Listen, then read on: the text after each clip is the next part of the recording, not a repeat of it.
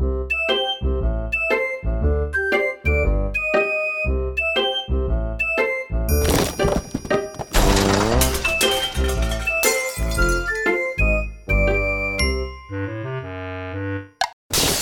rolling.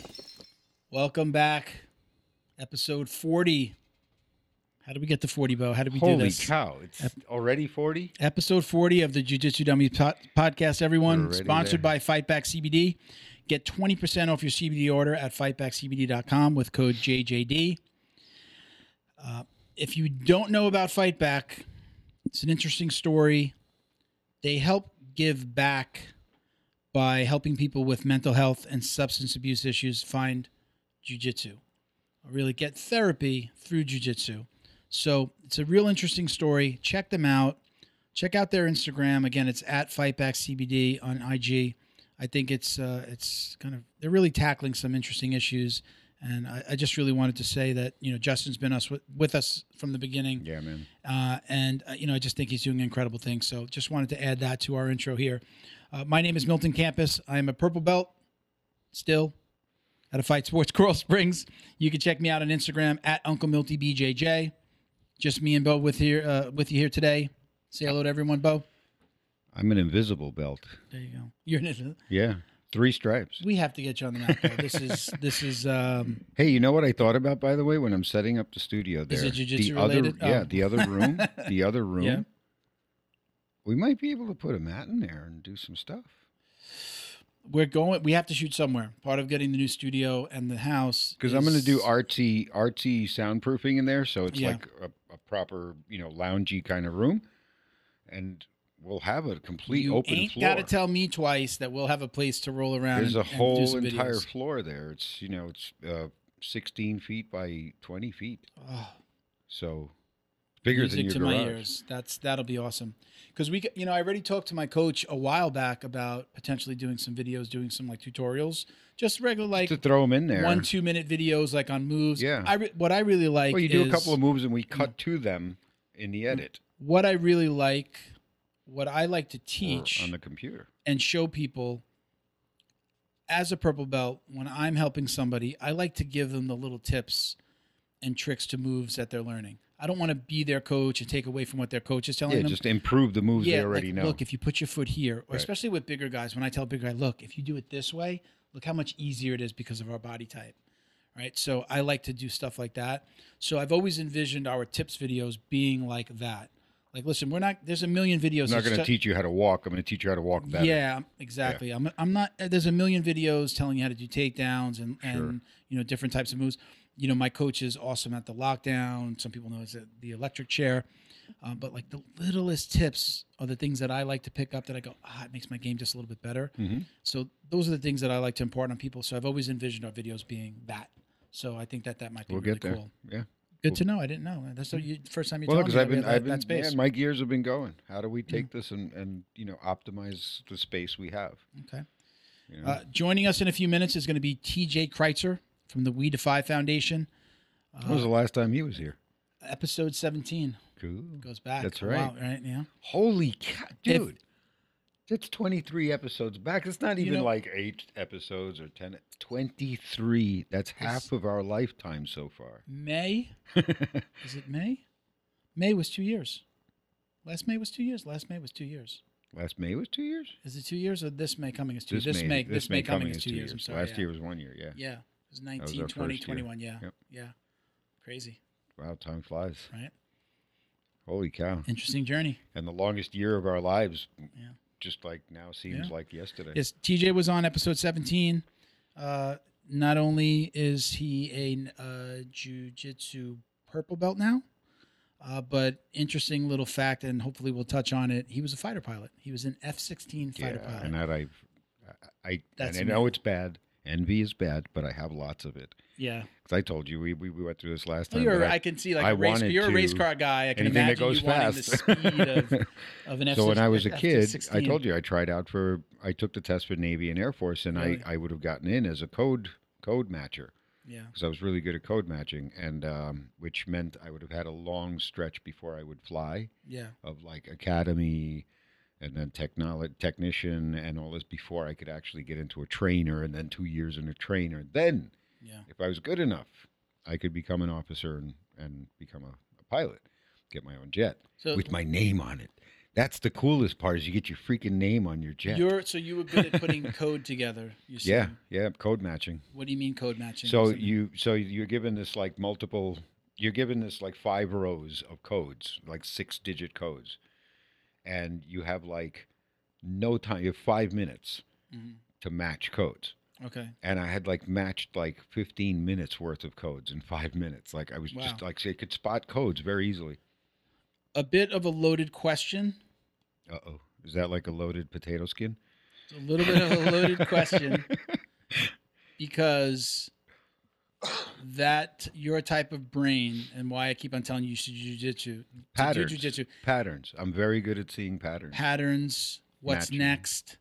Like knowing if I do this now, 5 moves down the road, I'm going to be doing this. That's why I was good at instructing for autocross. And telling you, I know your brain. We've known each other for a long time now. You've got to try some jiu-jitsu. And the only reason that you're far away, so I haven't invited you to my gym because you wouldn't be able to really go to my when gym. we go do Miami. But when we have a mat, we're in the studio, or we can get you to a place where we can roll around for a little bit. Just playing around a little bit, showing you some stuff. I'm going to need a gi. We'll get you one. Don't worry. I have one that my wife never uses that you'd probably fit into. Oh, nice. Great. So my ass will look fantastic. Okay, listen, we're also sponsored by Technique.io, TEKNEEK.io. I always say think Cameo for martial artists, but it's gone light years beyond where it started. They're actually doing lots of different things now. So many people ask them, like, hey, I could use that for this industry. I could review videos and we use were saying that for when here. we first came It's on, completely evolved. Yep. As it stands right now, they still have pros in the jiu-jitsu world and the MMA world doing reviews. So you can upload your video and request a feedback or review from a pro. So pros include Robert Drysdale. We've mentioned him more than once. Elliot Marshall. He's a former UFC fighter. Aaron Hurley, who was on a recent episode. We're on there as well. The Jiu-Jitsu Dummies is on there. If you feel like you have the chops to review videos, reach out to Alex at Technique.io on Instagram as well. Let him know that the Dummies sent you. If you choose the Dummies, we're going to probably give you a little bit of a funny take on the video. We were going to do a review at the end of this episode, but Drew's not here. I wanted Drew to be here as like a black belt, get a black belt take on it. He's a teacher. He's a professor now. I really want to do it with him. I had fun doing the last one with him. So we're going to do it. We're going to do a review video. Wait, hold on 1 second. We're going to do a review video of, I uploaded 3 of my first competition videos. I think it was my first 2 competitions. So at white and at blue. I've competed at every belt. Self-purging humor. I have my white and blue belts videos uploaded, ready to go. So on the next podcast or the next one that Drew's here, or even Junior, we're going to do the review of my actual videos. Okay? I so want Master Ken to do a review of your video. I'm like already laughing, but I really he would be perfect. He's hilarious. So huge shout out to Flow and Roll at flow_n_roll on Instagram.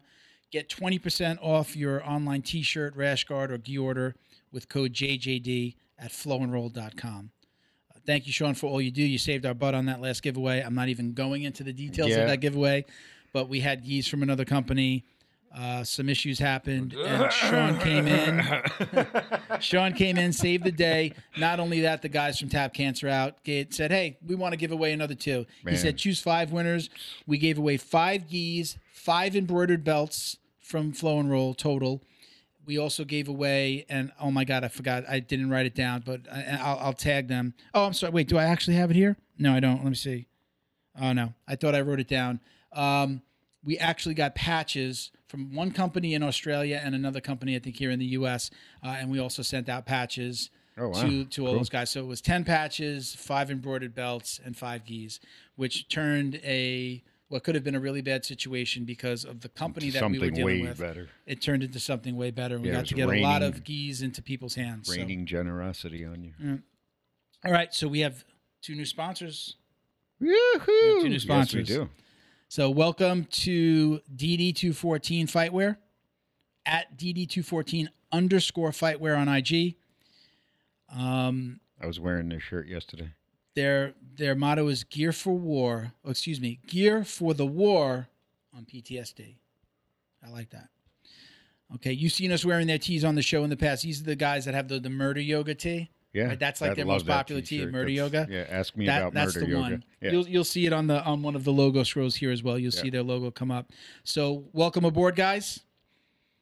If you, let me see, we were doing, okay, so DD214BJJ.com is the website. Place an online order, get 15% off with code JJD. They set that up. Oh. They set that up for us today. Nice. Now it gets even more interesting because Cool. they are There's the logo. giving back to the military and first responder community. So check this out. If you buy a gi on their website, you can donate a brand new gi to a military member, an active duty member, a veteran, or a first responder, people they call oath takers. You can donate for $41. You can donate a gi to Nice. someone. Very nice. through geesforgees.org. So DD214 has hooked up with geesforgees.org. You buy it on the DD214 website, He's donated there. they're going to donate it to Geese for Geese. Wow. All right. So That's cool. just another amazing company Yep. doing some really cool things in kind of this world that we find ourselves in. You know, so pretty awesome, right? The web of awesomeness is Yeah. just Yeah. We also want to welcome again. We had Nick from this organization on episode 30. So we also want to welcome Warriors Next Adventure. You might remember Nick Ron, who told a very compelling story about Yep. trying to commit suicide and the gun not going off. Yep. Go back to episode 30 and listen Yeah, to that, everyone. was kind of They- mind blowing. Yeah, they are a veteran 5013C, and they're filming a documentary called PTSD versus Jiu-Jitsu. They're traveling the country for 50 days in April and June doing the filming. I've actually set them up with my gym, so they're actually going to be down here. We're going to have to get you to come in with the cameras Cool. and record. They're going to do some recording. Maybe I'll get some behind the scenes. Yeah, we'll do stuff, some yeah. behind the scenes Yep. stuff. Maybe get a Check little out- interview from Yeah. them while they're shooting. Yep, Absolutely, cool. Yep, absolutely. Cool. Check out the website. Nice. You can click the link that says actually a video halfway down the page. You'll see it as PTSD versus Jiu-Jitsu. It's actually coming up 2 logos away Yeah. right after this one. If you click on the tab for the doc, you'll see their tour dates and locations. You can come out to be part of filming. Just listen, go visit warriorsnextadventure.com. All the details will be there. Also, these guys, oh, you want to get my shirt? Yeah. You got my shirt in that picture? Yeah, yep. Train for Real from Jiu-Jitsu 50. We had Jason from Jiu-Jitsu 50 on, Yep. what was it, 2 episodes ago? That was, Something like that. doing Oh, that's right. Jiu-Jitsu Yeah, it's for like law 2 or 3, enforcement, right? Yeah. Yeah, go check them out. It's on Instagram. It's at Jiu-Jitsu5_ the letter O. Not 0, the letter O. Go check them out. He has amazing tutorial videos on how to extract people from vehicles, again, as a police officer. Extracting I'd love someone to extract some people He's from going to their extract both from vehicles. his vehicle later. Just listen. Awesome tips on Jiu-Jitsu for law enforcement. He sent us some T-shirts. Very cool. Bo, I love his logo. I got another T-shirt. another freaking T-shirt. Oh Your my wife is going to God. be like, enough with these Oh T-shirts, my Bo. God. I So, love it. I'm so not grateful. Only, now, I wait. am. I think you're really going to like You this keep me dressed, man. because you still don't do jiu-jitsu. So I was like, what jiu-jitsu shirt do I get, Bo? Enough with the jiu. He's wearing jiu-jitsu shirts and he doesn't do jiu-jitsu. Okay. So look what they had. Uh, Since you're a car guy, no. since you're a car guy, look at that. How awesome is that? Dude, thank you. How awesome is that? Thank you. Squad Jiu-Jitsu 50. Now when I speed, I can wear that shirt. So when I get pulled over, I just flash them the shirt. There you go, man. As soon Thank as I you. saw it, I had to pick shirts for everybody from the Thank team, you, you know? thank you, thank And I you. looked at that shirt and I said, That's super that's the one for cool. Bo. And I haven't seen one of these two-tone with the black sleeves since like the 1980s. Yeah, right. It's got like the, what do they call it? Like the baseball. They used to Yeah. call those like a baseball tee, Yeah, it's right? like the baseball jersey. Baseball T-shirt Yeah. kind of thing. Yeah, I thought that was perfect for you. That's awesome. I picked this one for myself. I love, me, fantastic. black, Good choice, train man. for real. Good choice. But we've got to change that, Bo. We're going to get you on the mat. You called it. All right. Yes. Shout out to our Patreon podcast patrons, including our newest gym sponsors, Carlson Gracie, Broward County, and North Lauderdale. That's down here in Florida. You can check them out at carlsongraciebrowardcounty.com. Go check them out and tell Big J the dummy sent you. Also, John Way Martial Arts in Plantation, Florida, johnwaymartialarts.com. They feature Wing Chun, Kung Fu, Brazilian Jiu-Jitsu, Muay Thai. They do it all. You want to get into martial arts or you want to get into self-defense, it's a great place to go. They offer classes for children, teens, and adults. We also want to thank our podcast patrons, just regular Joes, Robert Walker, Frank House, Wolseley Rivera, Boa Athletics. You can check them out on IG at Boa_athletics. Michael Pixley Jr., Jason Smiley, Britt Tavar, James Fisher, CJ Carroll, who always likes us to shout out Mission 22 as well. Chuck Redor out in Hawaii. What's up, Chuck? What's up, Chuck? Keep on sending the memes. Yeah, he's hilarious. And Roberto Santiago down here in South Florida actually hooked us up with John Way and Big J. So thank you for all the Thank you, support, Roberto. Roberto. Really appreciate Yeah. you. Thank you. If you'd like to support the show, visit patreon.com/Jiu-Jitsu Dummies. Join and you'll automatically be entered into a drawing every single month. We give away $100 worth of Jiu-Jitsu swag to two groups all together. We put them in one pool. If you're a Patreon supporter or if you submit questions that we answer on the show, they go into a raffle. We give away $100 worth of Jiu-Jitsu swag every month, whether it's CBD from Fight Back, it could be swag from the shop. So every once in a while, we'll get somebody to donate a gi. When Tap Cancer Out and Flow and Roll gave us the gis, swooped in and saved the day, I told them both, I'm going to give away a gi for we still have to do February and March. One is going to be a gi from Tap Cancer Out that we're going to pay for, cool. and one Yeah. is going to be a gi from Flow and Roll, and we're going to throw in 2 embroidered belts as well. Nice. So we haven't awarded those yet. That's coming for February's raffle and for March. So we're going to do that as a thank you, not only to our listeners, but hey, they just gave out a couple of geese. We're going to buy a couple of geese. Right. Awesome. All right. Awesomeness. Don't forget to like, comment, subscribe, and share wherever you're watching or listening. If you're watching us on YouTube, don't forget to click the bell. No, it doesn't sound like that. No, doesn't sound like that either. You'll get notifications each time we launch new videos. So listen, we just appreciate the support. For those that don't understand social media, I know you're all watching us on social media or YouTube, wherever, but when you comment, you like postings, they get seen more. So even videos on YouTube, the more you comment, the more you like, the more the algorithm will show us. It only helps us. So that's why we also ask you to subscribe and to share all that good stuff. Comment, interact. Yeah. Yeah. Anything helps. But again, episode 40, super excited to be here. It's amazing. It's an anniversary episode. Yeah. Every 10. We made a conscious effort to do fewer podcasts, but what we feel is higher quality. Right. We chose to do it that way. There's a reason why we do, a couple a month.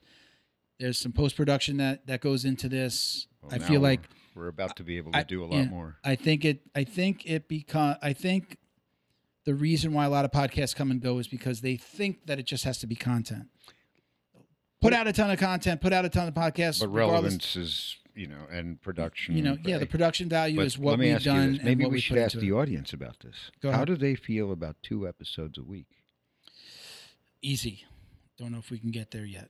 Just to find Yeah. out what they're thinking. I have a job. I have a 9 to 5. Yeah. But right, we will listen. have a whole new window of We'll opportunity. we'll now. talk about that later. We'll talk about that. Yeah, I get it. That's a big time commitment. We're getting there. We're doing 3. We went from 2. We're Yeah. doing 3 a month. So all right, listen. Let's stop. Let's not keep him waiting. Let's get get the TJ pilot in here. Let's get the. That was a missile, All right. not the plane crashing. All right, we're good. Who is he now? Huh? Who's coming on? TJ. Kreitzer. There you go. Did I say it right the first time? Yeah. I did say. I said let's get TJ in They here. don't know him by last Yeah, name. we introduced him before though. Some people don't know. We They introduced forget. him. I said people have a on the 5-minute show. memory, man. We're gonna have TJ Kreitzer, and then we're gonna. People like Okay, fish. let's get TJ in here. People are like fish. They have a And then 5-minute memory. my next sentence is going to be just telling everybody his last name. Okay. You fucked it up for me, people. Just sorry. All right, guys, let's get TJ in here. Let's do it. Get TJ Kreitzer in here. Let's do it. We're gonna have to cut this whole thing out. No, We're gonna have to fix this. Flip Okay, the ready? screen. Let's say- Ready? I'm Wait, flip hold the on. screen like. All right, everybody, let's get TJ in here. Let's do it. All right, everybody, joining us today is We Defy Foundation Vice President and Director of Operations, TJ Kreitzer. New blue belt, new purple belt. Sorry, purple belt, by the way, right? I just screwed that all up. Yeah, that's right. Yeah, yeah.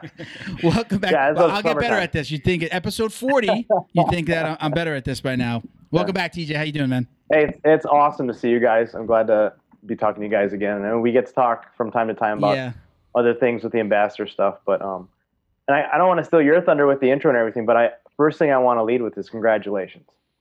Thank you, man. The board decided who we thought our outstanding ambassador contributors for We Defy should be for the year, and you were on the list. Oh, and, awesome, man! I did thank you guys. I did see the post. Thank you, man. Yeah, we wanted to thank you. You know, and you know, you're the main ambassador, but with Bo and the whole team, like, and all the stuff you guys have done, and you know, we're on the podcast. We know you guys are advocating for what we're trying to do, and the veteran community in general, and all the other lights that you guys try to provide for people. We really appreciate that, and that's thanks, man. Completely in line with our mission. So awesome, man. I wanted to make sure we mentioned that first. Thank you, man. Thank you. I mean, it pales in comparison to what you guys are doing, man. We're just over here joking around, telling wiener jokes, and trying to. Yeah, but it's good to be part of something. It's just really good to be part of something really good. And TJ, you're not hearing the intro today, but because of what we've been doing, and because of look, we like giving stuff away. I mean, that's just always been a huge part of the show. It's like giving stuff away to listeners, giving stuff away to people in need. Not everybody knows. Like, I'll put together like old shirts and all my jiu-jitsu stuff because I wear them on. I've got so much stuff. And like one time I gave away, like, a guy contacted me. I had mentioned it on the show. A guy contacted me and I mailed him to his mom's house in like Orlando. And then she got him up to him in Chicago. You know, like, I like giving stuff away. It's just, it feels good. I get that from my mother. My mother every season used to make us clean out our rooms when I was a little kid. And it was give away toys, give away clothes. What have you outgrown? What aren't you wearing? And it's just always kind of like part of my DNA to like, don't throw that out. I can give that to somebody. My parents still do it to me to this day. Like, old Tupperware, you want this milk? You know? So just, again, part of our DNA. I'm glad that it's part of the DNA of the show. And to come full circle, what I was going to say was that we've actually got 2 new sponsors of the show, 2 companies DD214 just came aboard yesterday. Okay. Awesome. And Warriors Next Adventure, who you guys I think are supporting on the documentary. They've both come aboard as sponsors just yesterday and today, and we'll actually we've got them up on the logo scroll on the episode today, so we were able to squeeze them in. So, you know, again, look, we love supporting, you know, the veteran community.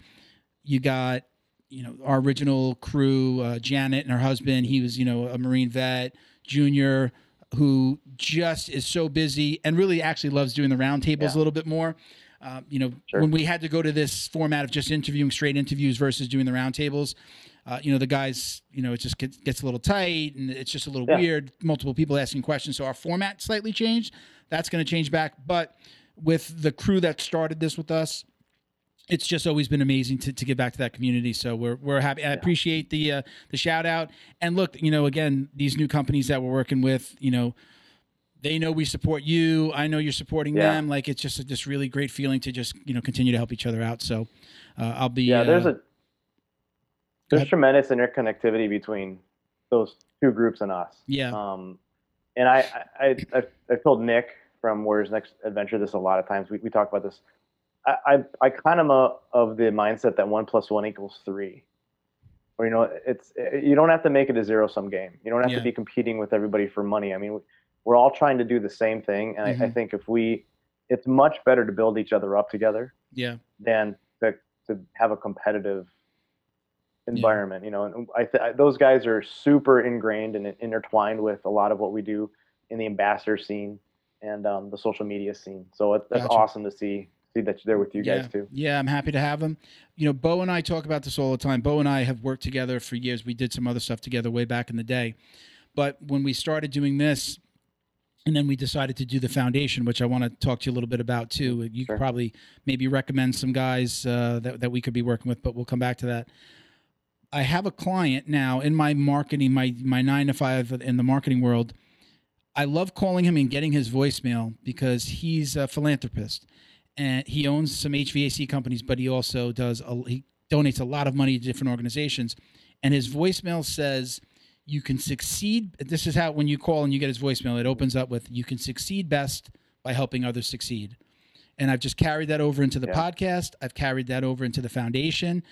I think Bo and I probably talk about that almost every time he comes out to shoot because of that, it's made the podcast more successful. And listen, we're not making a ton of money here, but our souls feel really good. We look at each other and we look at what we're doing and we look at the people that we're working with and like, damn, this feels so much better than anything that we've done. And we've done businesses where we were, it was all about making money and doing sales. And to do this together where it's like, the money comes, it comes. I'm earning my right to live. I put him in a box and I stick him in the garage between podcasts.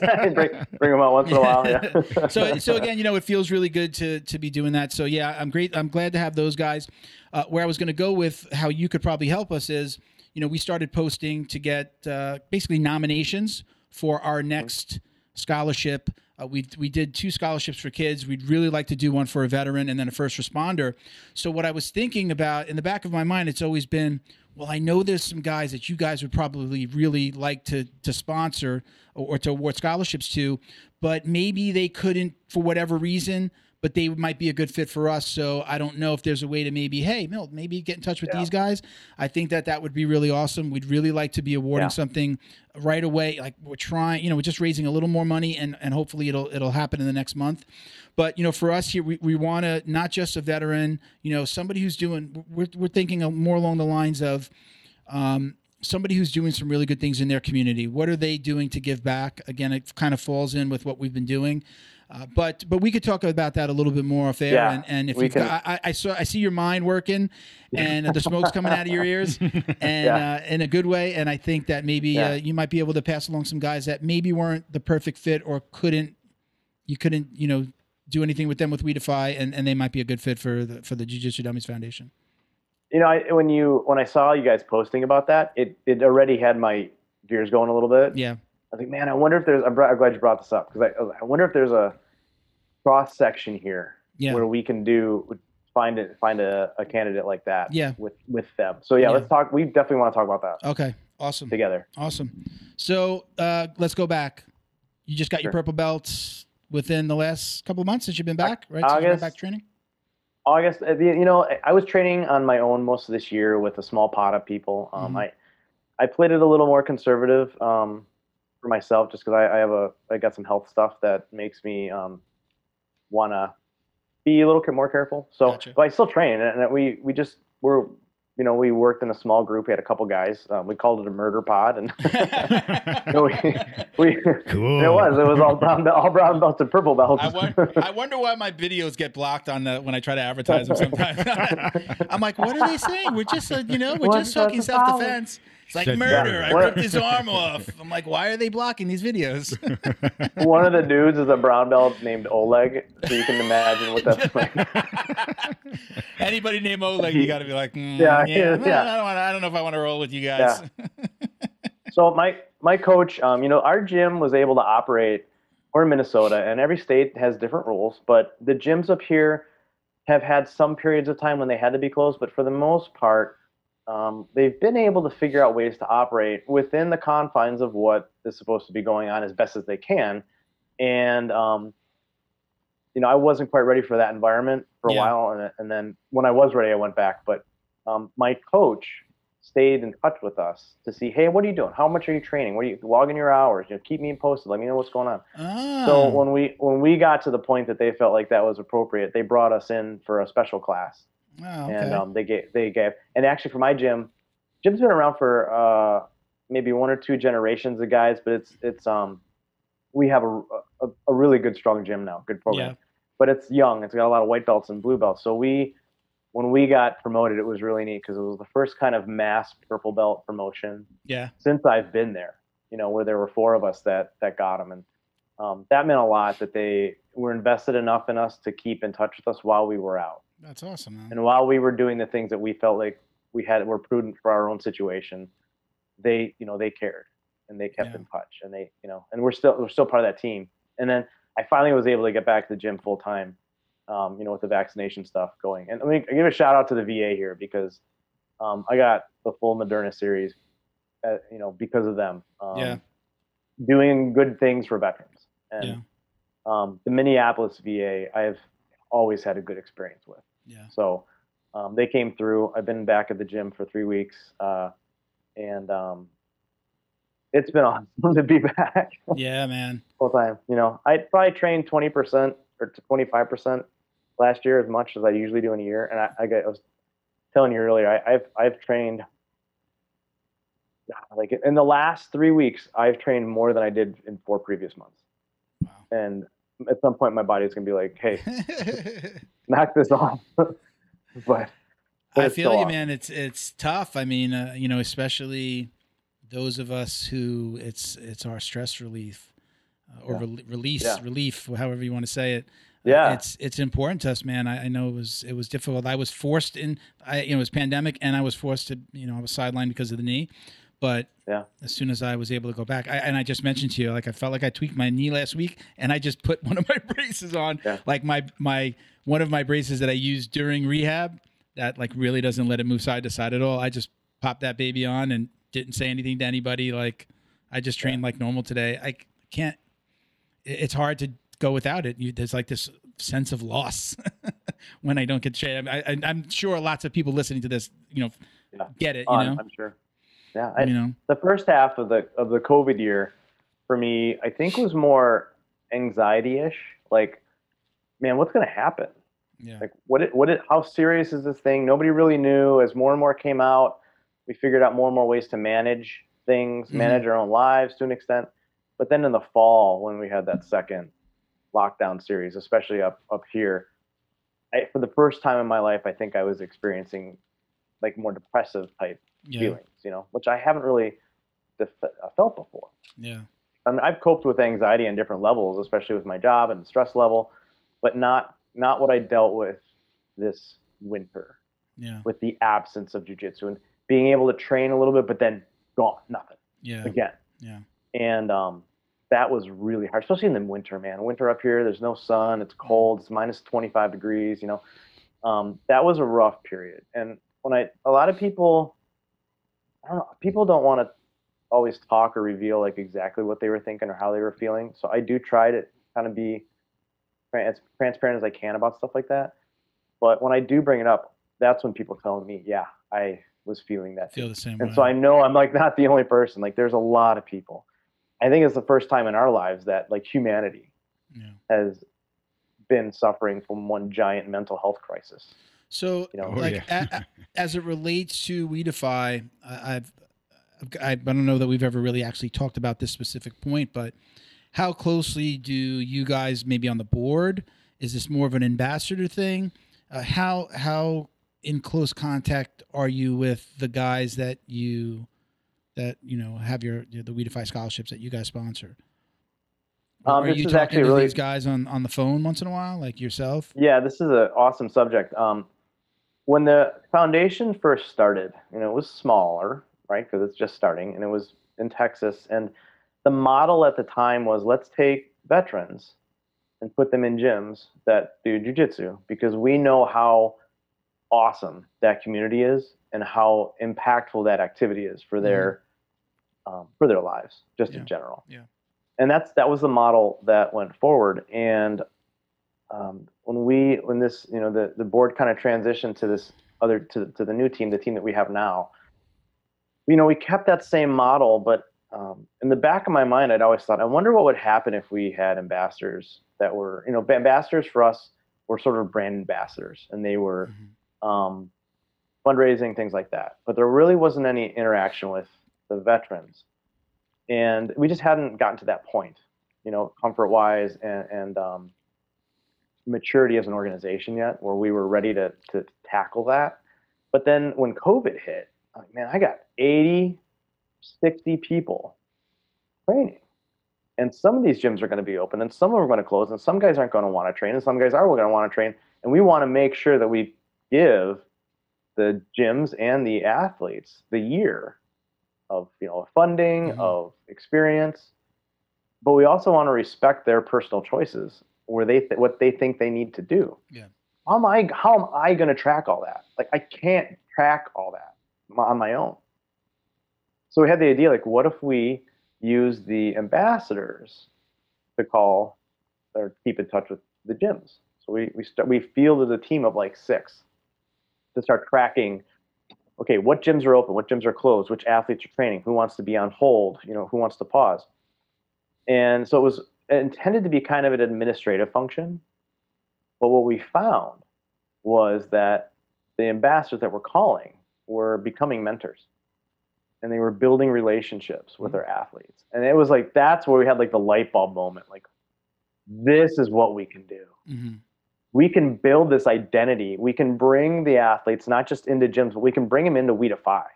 And we can all benefit together from knowing the impact that we're making, building these relationships, building these connections. And it was kind of a thing we fell into because of COVID, but now that's the model. And that's great.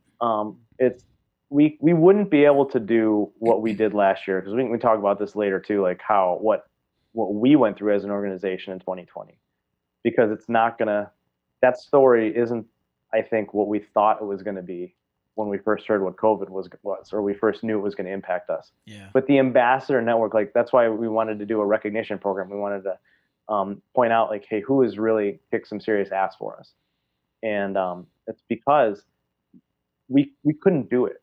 We couldn't provide what we're providing without this group of ambassadors that is incredible and has the same passion that everybody else from the board on out has. Wow. So let's talk about that. You guys had a record year, correct? Is it a record year? Yeah, I mean, the numbers they're still doing this year's 2020's like final numbers for tax and stuff, so we won't have the results of that. But I do know we were close to 300,000, and I think we did about 50 more than last year, in 2020 than 2019. That's kind of the initial hack at our numbers. And we did that without any big formal events, because the 2 previous years, or actually in 2019, we had 2 galas. So we did one in Dallas and one in LA, and especially the Dallas one was wildly successful. Wow. And it was early on for the foundation when I think, when you're in an organization like this, you're trying to figure out what can we actually pull off. Like, we don't know until we try it, right? So there's risk involved in some of these things. And I think that I wasn't on the board at the time of that first gala, but I would consider that to have been a risk. And it went awesome. It was phenomenal.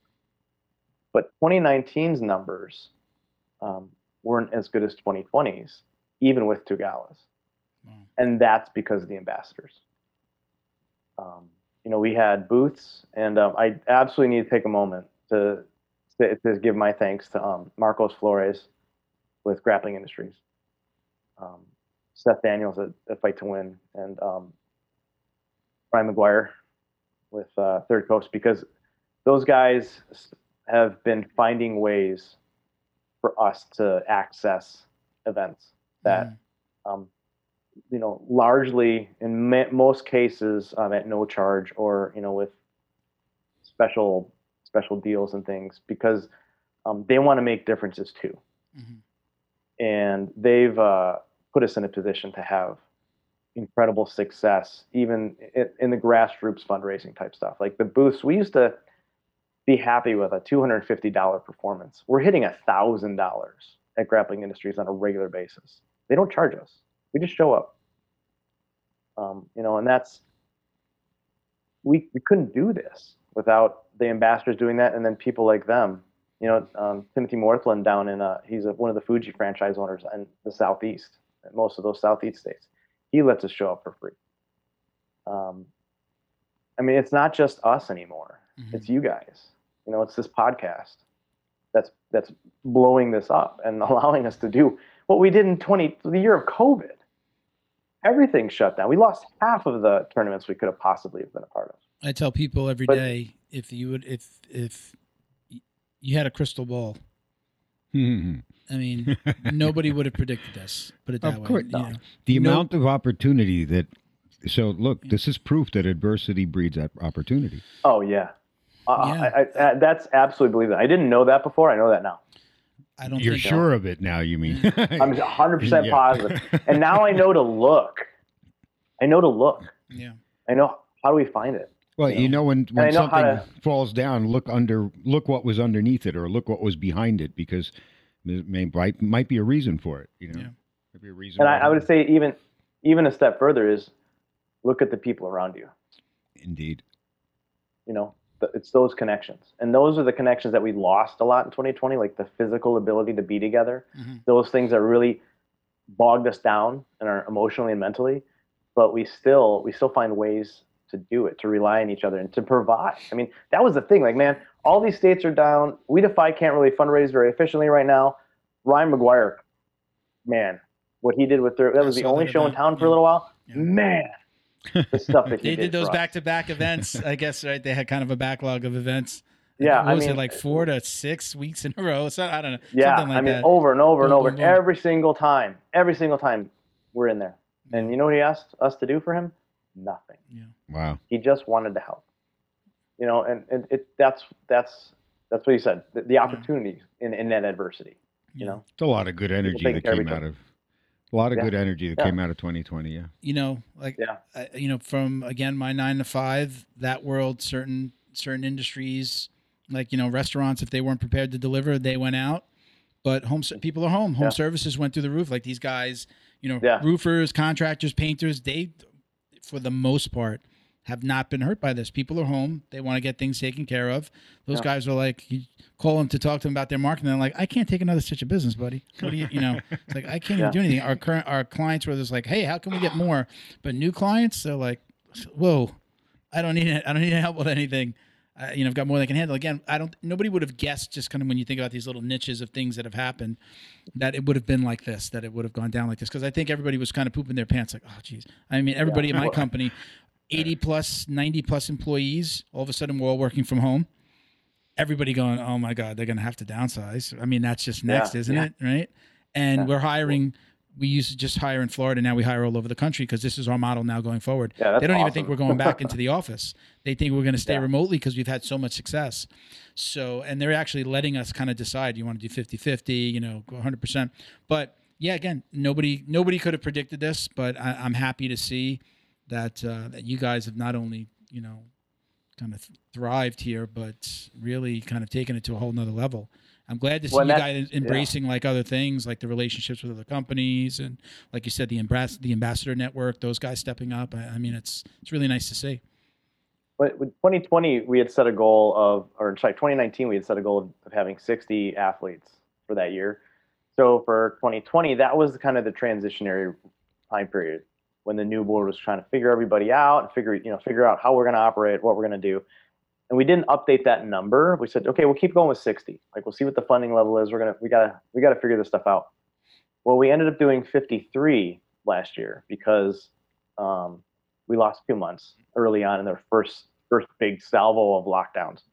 But it wasn't a funding issue. It was literally because gyms weren't open. We didn't want to place anybody until we knew that gyms were open. In different states, we were able to access quicker, But now, we were doing 5 a month. We're doing 10 a month.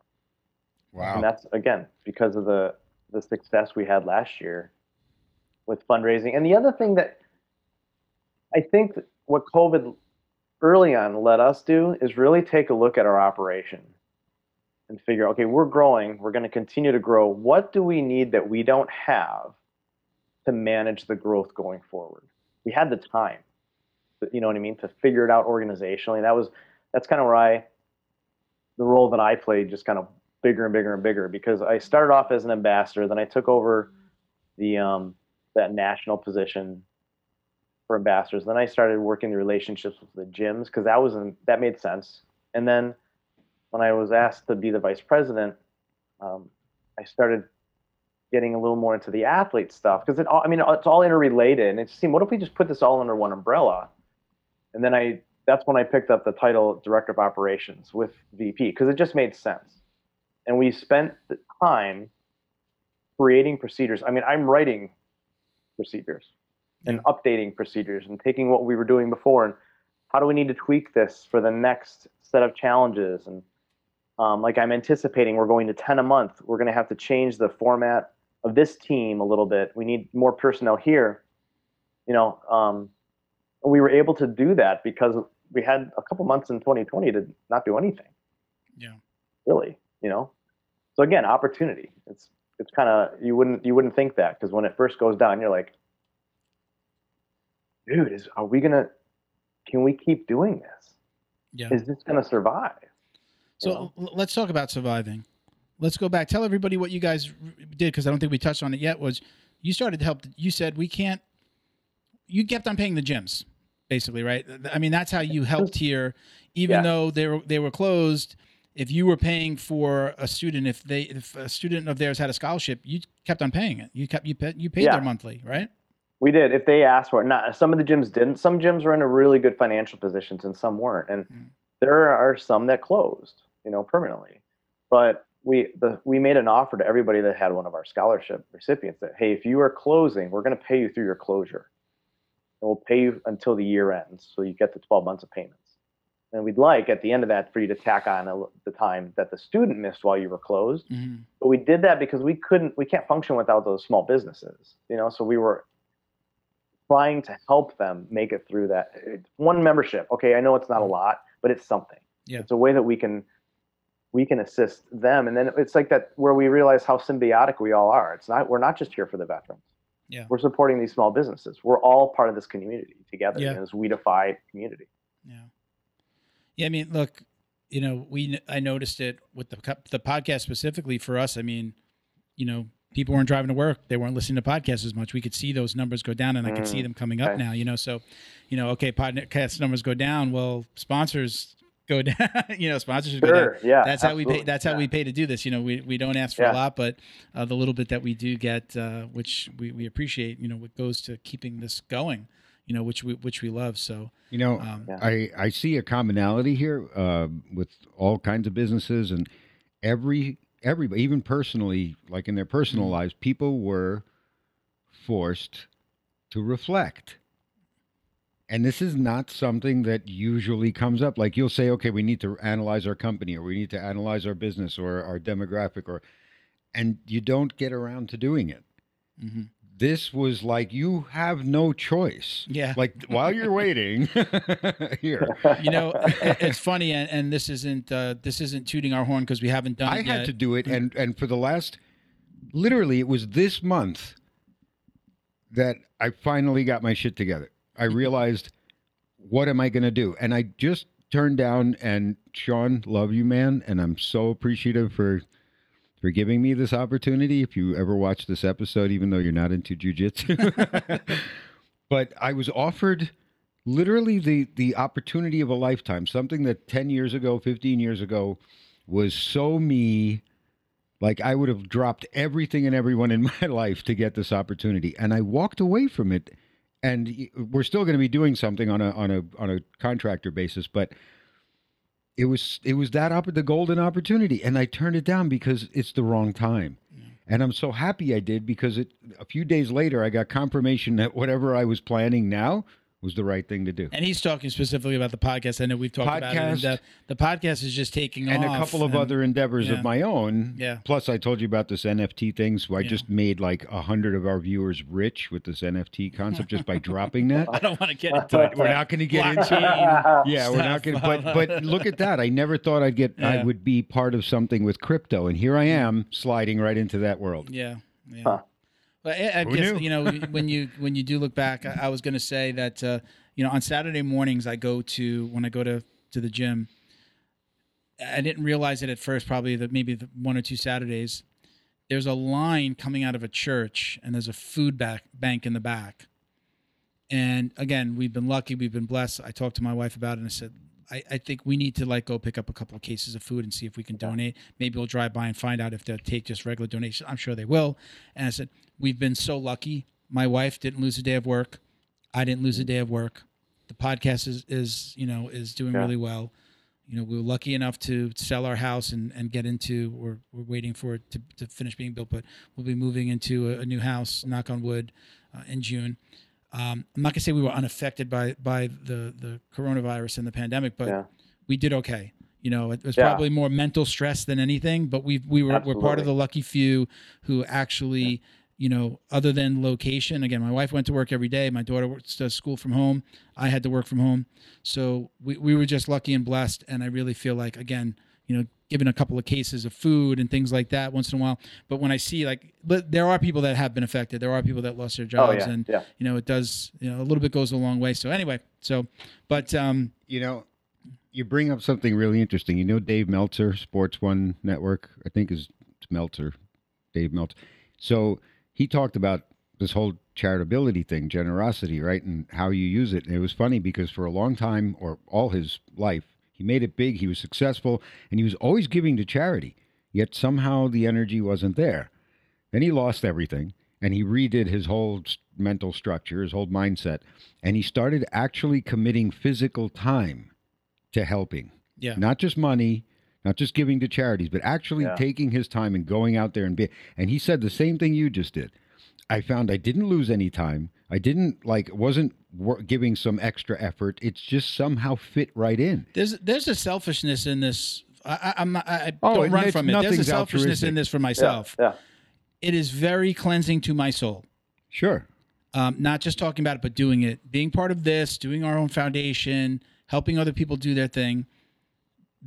I say to I wasn't always the best human being in the world growing up. I partied. I did my crazy stuff. Jerk. This is, my penance, if you want to call it. It is, again, feels cleansing to the soul. You're repenting, my man. So I just love being a part of this kind of stuff. Whether there's anything in it for us or not, whether it's like, hey, look, we're doing it, on the show. Right. Never again, you'll help. But what I said before, you're going to succeed best by helping others succeed. That really is, absolutely kind of in the back of my mind all the time when I'm trying to help somebody, when they're doing something, but I think TJ, you kind of said, the ambassadors, without maybe even realizing it. I don't know if they're having these thoughts consciously, but they are doing these things. What Bo was just saying, right now, that little extra effort from them. When you think about that, everybody, if you could tell me, but every ambassador being responsible to call X amount of gyms or X amount of scholarship recipients, I mean, it goes so far.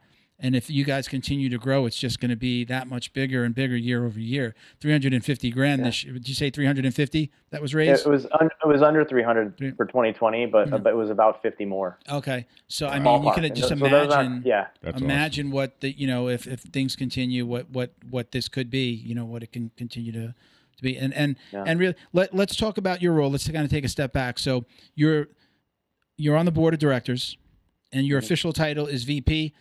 Are you this, and then you take on this second role of director of operations, or are they really completely intertwined?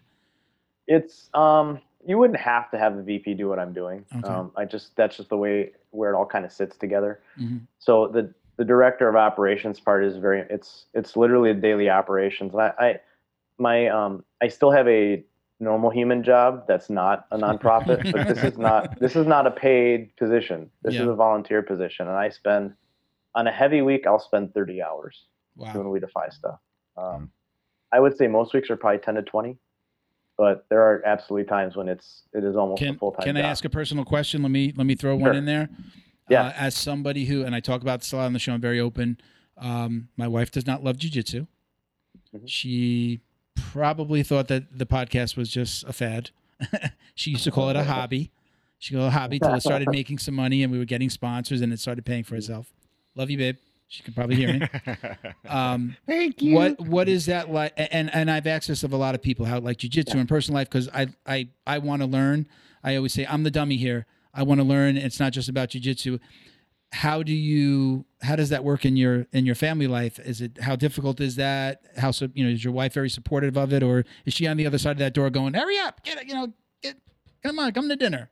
How does that work? I'm in a unique position because with my normal job, I do a lot of on call, and if I'm not used, I can do whatever I want.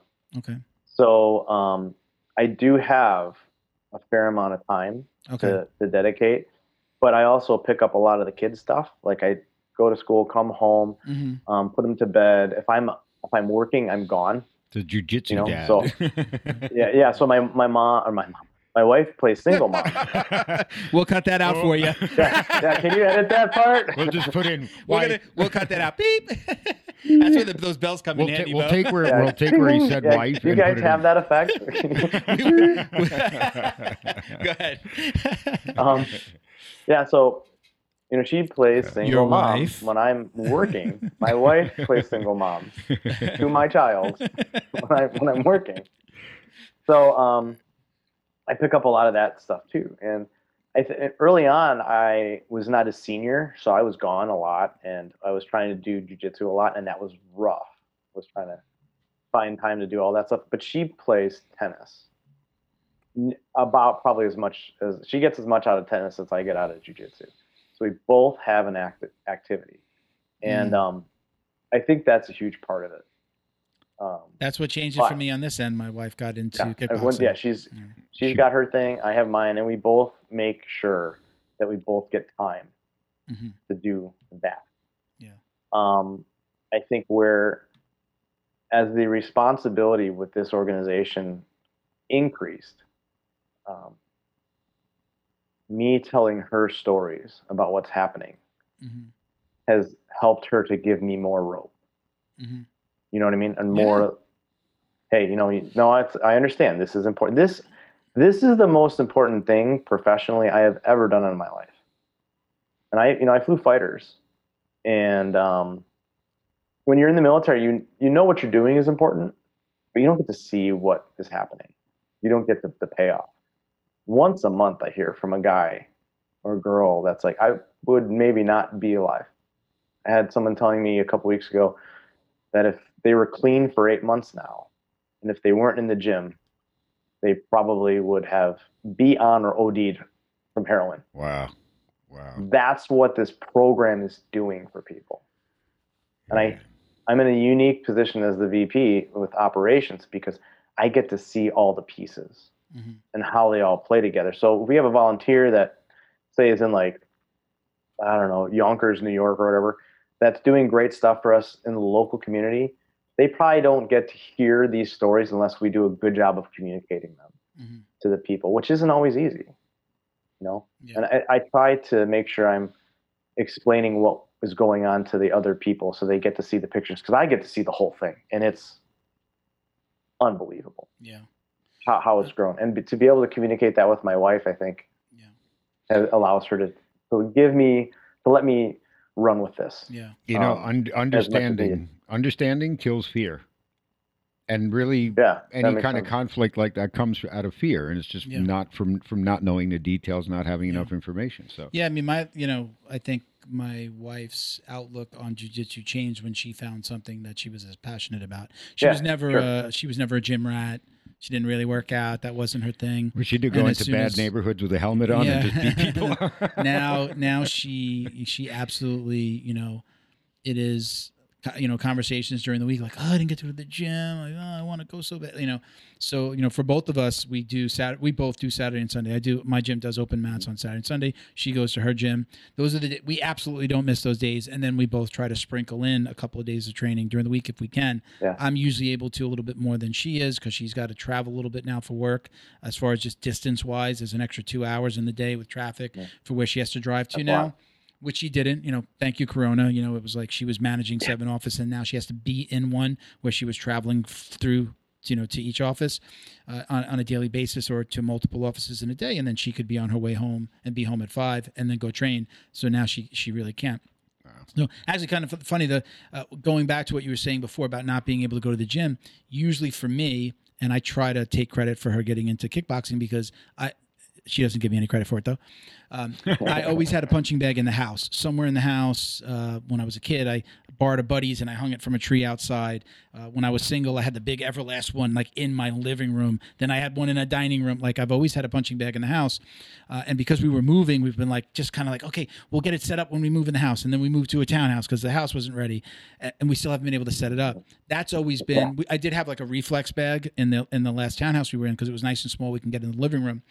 And that was just hitting something gave me my therapy. Plus, again, I was going through therapy on the knee. So that gave me my therapy. So I guess I didn't kind of go as bonkers as I probably would have gone if I didn't have an outlet like that. Yeah. But hitting a heavy bag was kind of always my go-to. It was the thing that I was in love with before I found jiu-jitsu. So that's, that definitely helped me. I see a lot of stuff that you've posted, like you training with your son, right? You have him on your back, you're doing squats. I mean, like, I don't know if that's like you. I love to work. I'm getting back into the gym and doing weights now because all these young white belts are kicking my ass on these freaking muscle bound white belts, 26 years old, trying to kick my butt. You were talking before, I think before we went on, talking about how like, you're playing defense because all these crazy white belts. But you just don't know what they're gonna do to you. Like the spazoid. It's almost like with jiu-jitsu. Sometimes it's almost easier to beat a new blue belt than a brand new white belt because the blue belt moves in a predictable fashion within jiu-jitsu. Oh yeah, okay. The white belt, you're still gonna beat the new white belt, but he's not gonna do what you expect. And there's a possibility, especially as a big guy, because they're so tense and they're putting so much force in everything. Yeah, that you're going to take an elbow or something that you wouldn't take from somebody who was the spazzy white belt, a little more experienced. Yeah, the spazzy white belt. The spazzy white belt. So I definitely like the first couple of days I was back. I was playing defense, laying back, kind of letting them do their thing and get my working on position and taking advantage of getting to the back, and so that's where I want to be anyway. But not doing it in aggressive. Because the other thing is, if I bring aggression, and I'll bring aggression, but I'm not going to do it to the new white belt big guy. Because if I do that, how's he going to react? Yeah. Is he going to bring controlled aggression too, that I know how to maneuver and play with? Mm-hmm. Or do I just need this? Because if I make the wrong call on that, and he does something wonky, and I'm 155 pounds, I'm one whole 10-year-old bigger than you. Swallowed half of him. I tell you, TJ, for me, when it's just something that I do on my own, especially when it's a big guy. At least when I first start training with them, I'll usually say, and if I know they're a white belt, we don't do a lot of no-gi in my gym. It's usually our open mats or our no-gi days. When I do have a big guy like that, I'll usually say, once I determine how long they've been training, sometimes it's a week, sometimes, again, with the pandemic, they might've been training for a few months, but I'll say, hey, what would you like to work on? And I'll let them get in, like get a guard, get into my side guard or, again, brand new guys. Hey, Jiu-Jitsu 101. Let's work on open and close guard passing. I go with something very specific because I do know, like you said, I'm going to want somebody's getting hurt, and it's probably going to be me because they're too unpredictable. Where again, once they're around a little bit, they know, okay, well, let me not do this stupid move because it's just going to hurt one of us. Let's actually do some jiu-jitsu rather than the whole So I'll usually, and my coaches have always been okay with it, and I think they haven't really had a conversation with me about it, but I think they like that I do it because they know, like, hey, the new guy, especially if it's a big new guy, hey, big new guy, go with Milton because I'm usually one of the bigger, if not the biggest guy in my gym. Most of the time I'm the biggest. At 235 on any given weekday, I'm probably the biggest. There's like one other guy now that's back that used to train with us who's a blue belt who's a little bit bigger than me. And he and I usually train together, but I'll almost always just hold on. I don't care that the bell just went off and everybody's rolling. Hey, what do you want to work on? How long have you been doing this? Yeah. Do you feel like you have some weaknesses somewhere? Do you know how to do this? The answer is almost, loaded question. I'll almost always know the answer is going to be no. And then we work on stuff. And then it gets, once you kind of know them a little bit too, there's two things that get the spaz out of white belts. Them knowing you and them learning jiu-jitsu. So I like to get to know them, because then they're not going to be like, listen, I'm not going to try to kill you. I'm going to let you work on your stuff. So let's work on this. Okay, now work a little harder. Yeah. Okay, pass my guard. Now go a little. Don't go worry about fast. Worry about accuracy, and work on the details. The speed is going to come. And then they usually, at least with me, then I'll see them trying to murder somebody across the gym once we're done rolling. But with me, listen, I got to work the next day. I'm not there. I'm not, I'm not typically training for a competition. I haven't since after the heart attack. I did one competition after that. That was pretty hard because cardio sucked. But that's the way I do it. So I'm not scared to say, let's work on something versus, all right, let's see where this goes. I just don't. I don't feel comfortable doing that. Pray and jump. Anyway, again, and then coming back from the knee injury as well. Like now, I'm always like, okay, it's always on my mind still. I don't want to re-injure it. I could deal with the injury. As crazy as I can't deal with being out. Right. I think that's the mindset for a lot of us. That's the worst part. That's why a lot of guys work through the injuries. There's a. I think he's the heavyweight champion and Fight to Win. Kodiak Fields. He's a Fight Sports guy. Kodiak, right? So he just posted today, I'm going to be out. He's missing, I think, the next Fight to Win, because he's like, I've got some injuries that I've been ignoring, and I've got, and I see, he trains down there with Cyborg, and I mean, they don't play. Like that's some more training. So anyway, so like, that's what happens. That's the alternative. And for me, it just can't be. I can't not do the podcast. I can't not go to work in the morning. I can not train, but the brain is going to go bonkers if I can't get into the gym. So, I mean, that's the way I do it. I don't know what your thoughts are on that, but like, again, sitting down with somebody and being like, hey, hold on, let's work on something. I feel I have like permission to do that from my gym. Nobody's told me, don't do that. Just roll with the guy, murder him. It doesn't happen. No, I think there's a lot of utility in that. I mean, you got nothing to prove to that, to yourself at least. Yeah. Maybe sometimes you get a white belt in there that needs something to be proven to them, but that's going to happen anyway, because you're going to put yourself in a dominant position. It's just, how do I get there? Do I get there smoothly and using defense, or do I get there by just going freaking, honey badger? Yeah. Because I can do that too, but I'm like I said, a big new white belt. What I don't want to do is bring a level of aggression that they're going to try to meet with aggression because they don't know what else to do. And then like, it's physics. I'm little, but now that says I'll roll with it. I don't like, I'll roll with anybody. I don't care about size. I don't care about whatever, there's something to be learned from each interaction. But now, especially I've been doing this for, close to 6 years.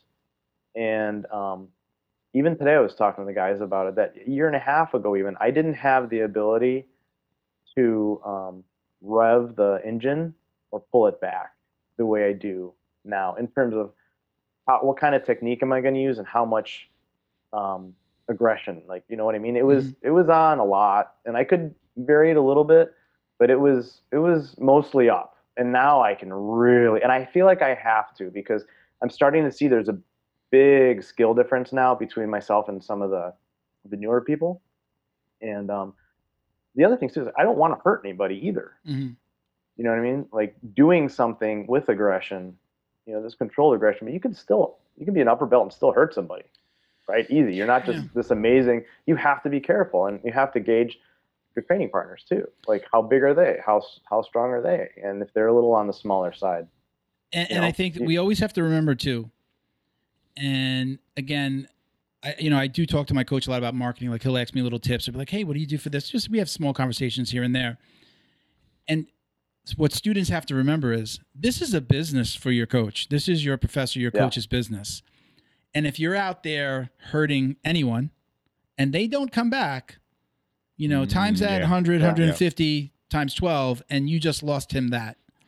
Yep. So it's bad enough that you have people that, kind of come and go, or that, I'm not saying that it's a bad thing to pay, just for your classes, if that's what you do. But think about, 150 plus a month times 12, he loses that because you put a knee on somebody's face, because, maybe you just went a little too hard and wrist locked the white belt, So I do keep that in the back of my mind. And that's helped me. Like, I'm not, again, in the foreseeable future, I'm not looking to compete. I'm not, try not to treat it like a training session, like an ADCC match. But besides, again, not wanting to get hurt, not wanting to hurt anybody else, it's still a business for your coach. And if you're out there being a dick, basically, you're going to cause your gym problems. And I could say that I have probably been guilty of that because like you said, like I didn't always, turn it down with the spazzy wipeout. Yeah. Oh yeah? Really? This is what we're doing. Okay. And now it's kind of like, crush, okay, kill, pull guard, destroy. Crush, kill, destroy. Yeah, exactly. Yeah, well, it used to be like that. And we talk about that a lot. We had Brandon McCatherine on. He's a 10 planet black belt. How much you know him? He said, I actually put out a clip of it too, because it was the perfect way to think about that. He said, you come at me like a savage, I'm not only going to go light, but I'm going to go light and I'm going to hit. He did it like this too with his hand. He goes, and I'm going to submit you. and it just really sticks in my mind now as, I mean, look, he's I think 15 years in, and he owns his gym. You can't go at everybody like a savage, because even if you can submit him, doesn't mean that you can't tweak your knee. You can't, you can't hurt a shoulder. In that, okay, you submitted him, and then you get, oh shit, I just messed something up. Yeah, but sure. It was so perfect the way he put it. He speaks so funny, eloquently really about funny. jiu-jitsu. I love talking to him. But yeah, just it was a great way to look at it. And he goes, but that's the beauty of jiu-jitsu. Then you're gonna learn. Didn't you just learn even more in that role, or that's being submitted? So. That's kind of sits in the back of my mind now. I'm definitely much more calm than I've ever been in my jiu-jitsu. I'm with the pandemic. I'll be 3 years at purple belt in July. I'll be a purple belt for 3 years, and I'm the most calm going back to jiu-jitsu, and probably partially because of the injury. I'm the most calm in my jiu-jitsu than I've ever been. The most comfortable, the most calm. I don't go freaking crazy. I can, we learn some, like I do a lot of lockdown. So I'm totally comfortable with somebody. If you take me down, I can usually get that half guard or that lockdown. So I'm really comfortable there. I think that's part of it, but I don't go, I'm not a spazzy purple belt by any means, but I don't, it's not kill. So you're going to become like that, the really old Chinese master, where he just grabs, like the guy throws a punch with all his might, and with 2 fingers he grabs him by the wrist and brings him down. Yeah, that's where we all want to be. We always want to be just grab a thumb. That's where we want to be. But so you're back on the mats now. Mm-hmm. I noticed that, again, I saw a post. Is your son training with you now, or was that a wrestling video that you put up the other day? You got him into some wrestling? Yeah, I got him into some wrestling. Yeah, he's doing some wrestling now. Introduction into that, and it's different than jiu-jitsu. Oh yeah. It is a hard sport. I mean, jiu-jitsu is hard, but there's a mental toughness that wrestling, and I wrestled in 7th and 8th grade, but I didn't do it in high school. I didn't do it after that. Just watching him, like, learning right now, like when you're, especially because it's a kind of a private lesson, it's just one-on-one. If you're in a group of 12 kids in a jiu-jitsu class, you can only herd the cats so much, right? I mean, there's a lot of grab ass and goofiness happening all over the place. There's nothing you can do about it. It's just kids, right? Yeah. This one-on-one wrestling stuff's a little different. And there are, I don't want to, and the coach is like, well, you go sit there for 1 minute. I'll give you 1 minute. You figure it out, and you come back. You'll go and pout, and then he'll come back 12 seconds later. He's like, well, this sucks. I don't want to sit in the corner. You know what I mean? Yeah. But there's a mental, there's lessons in that for a kid that, I mean, those are lessons we all should learn at some point in our life. Yeah. Start learning them when you're 7. Yeah. Because it's about adversity. Like that's I think what the lesson is. It's how to cope with adversity, and we do get good at that in jiu-jitsu too. I mean, that's a part of being smashed and dealing with it, But the other dad is a real. He's a coach, for football and some other things. And his son looked at him and he just shook his head and said, I'm not coming to save you. You figure it out.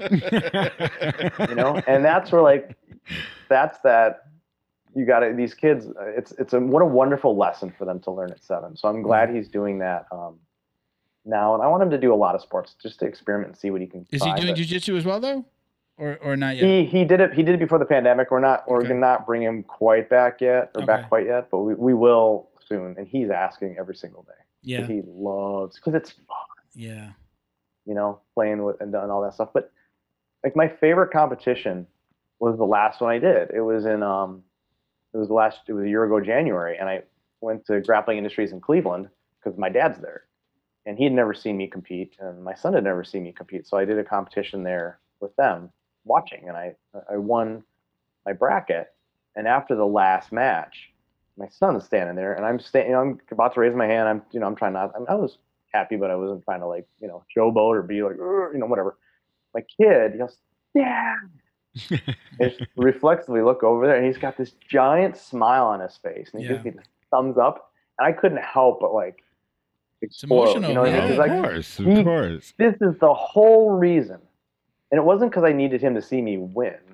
I needed him to see me fine. Yeah. And that's a lesson that I try to talk to him all the time about. Is I don't care about if you win. I want you putting the work in. Yeah. And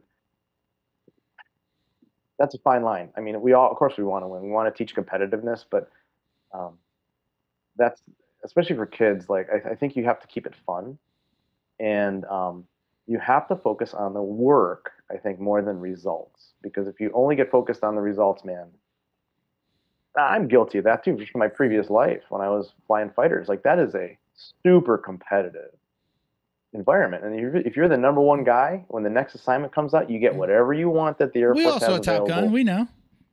I mean, just kidding. No, but that movie, which is not my favorite movie, but the competitive drive in those guys, that's something they get right, and that's a real thing. And you are ranked and graded from day one on how you do, and the number 2 guy gets to pick whatever's left. And there's always Mr. Irrelevant at the end, right? The NFL draft. The same thing in a fighter squadron. If it's your time to move and you're paired up with 12 different guys and you were the last one, you don't get the assignment you wanted. You don't get the good one, That's not something he has to learn how to deal with yet. But he can learn how to deal with adversity in these ways, so that when it's time for a lesson like that or time to cope with something like that, he has a tool set. Do you have? You said you did wrestling for a couple of years. Do you? So did I. 8th and 9th. You said 7th and 8th. I did 8th and 9th. Yeah. Our 9th grade is in our junior high where I'm from. Even though it was considered, it's high school. It was physically in the junior high. It was actually 6 through 9 is housed in the same building. So that's the wrestling team. So, do you kind of have some wrestling moves in your mental filing cabinet? Because I do. There are little things that I do. Do you kind of dip back into that? And how important do you think wrestling is in jiu-jitsu? I don't have much, because it was 3 months in the winter and then 3 months in the winter, and then I didn't do it again. Yeah. So I don't have a ton, but there is I think in general with wrestling. Well, my game, I don't like to have to play guard, but I do play guard when I have to because I'm little. So I end up on the bottom a lot. So I have to have a competent guard. But my intent at the beginning of every match, I don't care how big the guy is to take them down. And then to get on top, side control, stay on top, and bait them into giving up some of their back somehow, so that I can work my way to the rest of their back and hold that position there or submit. It doesn't always work that way, but that's the blueprint that I'm trying to follow. I don't full guard. That's just not the way I do it, because I like how that dictates the terms. Immediately it says, this is how it's going to be. This is what you're going to have to beat. And if you can beat it, that's fine, but this is what you have to deal with. This is how I'm coming at you. And I think that there is probably a chunk of wrestling mentality that's in that thinking because wrestling is a very it's a battle of wills in a lot of ways. It's a very dominant, focused sport. Whereas in jiu-jitsu, you can play a very non-dominant game and just play guard and be exceptional at it. Yeah. And it works too. That's why I think But it falls. That's why I think it falls in very well into martial arts, because that's the art of it. To be able to like gentle jujitsu and still be. Well, I mean, it's considered, right? We call it the gentle art for a reason, because you can be getting smashed and all of a sudden, boop, wrist lock or again. Yeah. Toe hold. You get something twist quick a out of pinky nowhere. finger. Yeah. No, I'm trying to get Bo on the mat so his references get better, and he stops talking about martial Fighting arts. toes. Jiu-jitsu, right? I got to get him on the mat. I shaming him into it hasn't worked. Oh, No. really? That So- What about gotta get him what about a carrot? What about a carrot? Like, what can you give him? What is he like? Yeah, What is right. Bo like? 36, I don't know if we 24, want to say that. 36, 24, 35, blonde, about 5'10". Oh, God. Does jujitsu. She's a master. Don't I'm in. keep him off the mats. Yeah. Don't even. See? Don't even. The thing that Except to like clean the mat. the maybe. carrot that I can dangle, he's got plenty of it already. He's got his medical. thank you. I He's got his appreciate medical it. card for it already. So, Yeah. Okay. Wait a minute. What are you talking? Sprinklerella Yeah. and catnip? You know? Yeah. I gotta get it. We got to get him on the mat. I'm gonna get him on the mat eventually. Actually, what I'm thinking is actually when we move into the new house, we're gonna have some mats in the gym and mats in the garage, and that's when I think I'm gonna be able to be like, hey, Bo, let me just show you some stuff. You can figure it out there. Yeah. Let's just show you some stuff, and I think you know how it's you're either in or you're out. You're either gonna be like, I don't like this, or like, oh, show me more. I told you I want to learn Yeah, this is cool. takedowns. I want to try this. I want to. I told you. Jiu-jitsu, My baby. interest is takedowns. That's what I want to learn. Okay, is how to we take got- down a we've got guy some of that's that. 2 or 3 times my size. Yeah. You where I don't have that, because, like I said, I can hit. That's not a problem. I definitely have strong hits, legs and We love guys and that arms. say that, don't we? Yeah, no, Yeah, I mean, I know TJ? it's amazing. but I Yeah. can't wrestle. Or I can't wrestle or take down. That's where I'm weak. All right. And I know it's not about strength. I know it's about leveraging, but I don't know the art of We're gonna get you on leveraging. the mat. We're gonna get you in there Soon in crypto, but not on the mat. I told him, I said, I believe, I know his personality. I think that he's going to love it. I think that he's going to take to it so much that he's going to be one of those guys, like you said, like you were saying before, you've trained for 14 days and you train so much, then you got to now I got to take her. I believe he'll be like that. That's what I think, because I think that that's the one thing missing from his life, knowing him without going too deep into personal stuff. It's the one thing that I think is missing, is that outlet for him, because he's such a creative guy. And that's I know that's an outlet for him. The only but I thing think missing he's is missing that physical beating people. outlet, and he doesn't do that.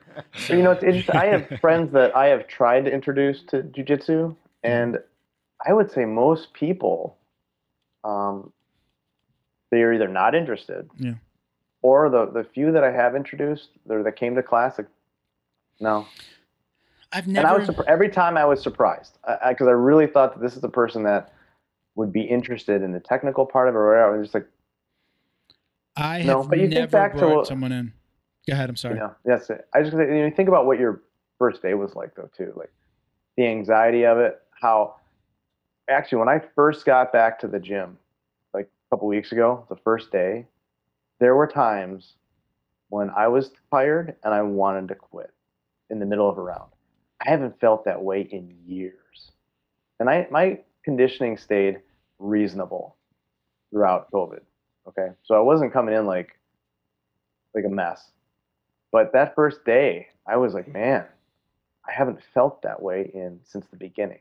But it reminded me of how that felt, where you're on the bottom and you almost want to tap because of the pressure, because you're tired. Like, this needs to end. And that panic sets in. And it was funny because as it was happening to me a couple weeks ago, I'm like, I have felt this before. Yeah. I know what I have to do. I just have to survive. I just have to endure this because it's going to stop. And that's a tool set we get, right? But I haven't had to think my way through that in a long time. The art of stoicism, Yeah. For sure. 100%. right? It is. It is. So for me, in the beginning of my jiu-jitsu journey, My first coach was 265. He was probably he was under 5'10". He was shorter than me and about 265.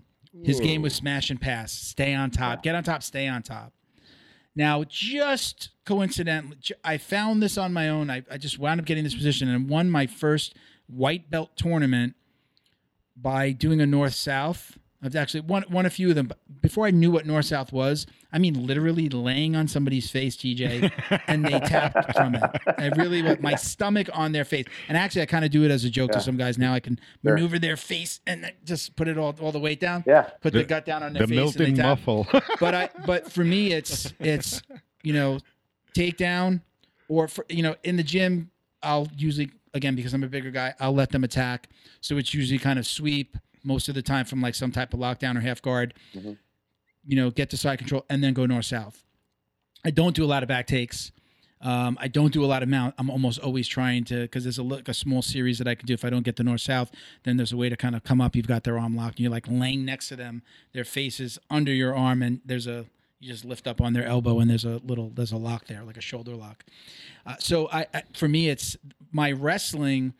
When I do takedowns or I get somebody maybe in turtle, there's some like wrestling moves, just kind of the way you hold the body, or like I can literally I put my hands under somebody's, one under their, like over their chest, or if they're in turtle, under their arms across their chest, and grab both of their arms and like take it out. Just like some just wrestling maneuvers that I remember that I used to do I've carried over. So not a lot of technical. I sucked at wrestling.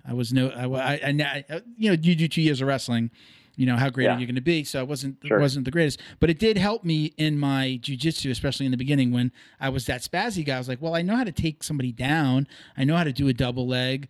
I know how to kind of keep you down and pin you. So that helped me. And that's why I think that mindset from the beginning of my jiu-jitsu journey was what has led me to just, well, I like to smash. I like to stay on top. No, keep his back on the ground. I don't want to lift him up. I don't want to take his back. I don't want to be behind him. I just want smash and pass. So that's the way that's kind of my workflow. But at the same time, I mean, just, again, the longer you do it, depending on who you're rolling with, you kind of feel comfortable from everywhere. And it is fun for me to, again, feeling more comfortable in my jiu-jitsu. I do like to, I'll put myself in a bad position. I'll let somebody kind of get my back, like let me work out of it. I have a training partner that'll be like, come on, move. And I'm like, what do you mean move? I'm waiting for you to make a mistake. I'm waiting for you move. I'm waiting for you to make a mistake so that I can pick something up. Like do something. Yeah. He's actually, I believe he's a judo brown belt, and now he's a brown belt in jiu-jitsu.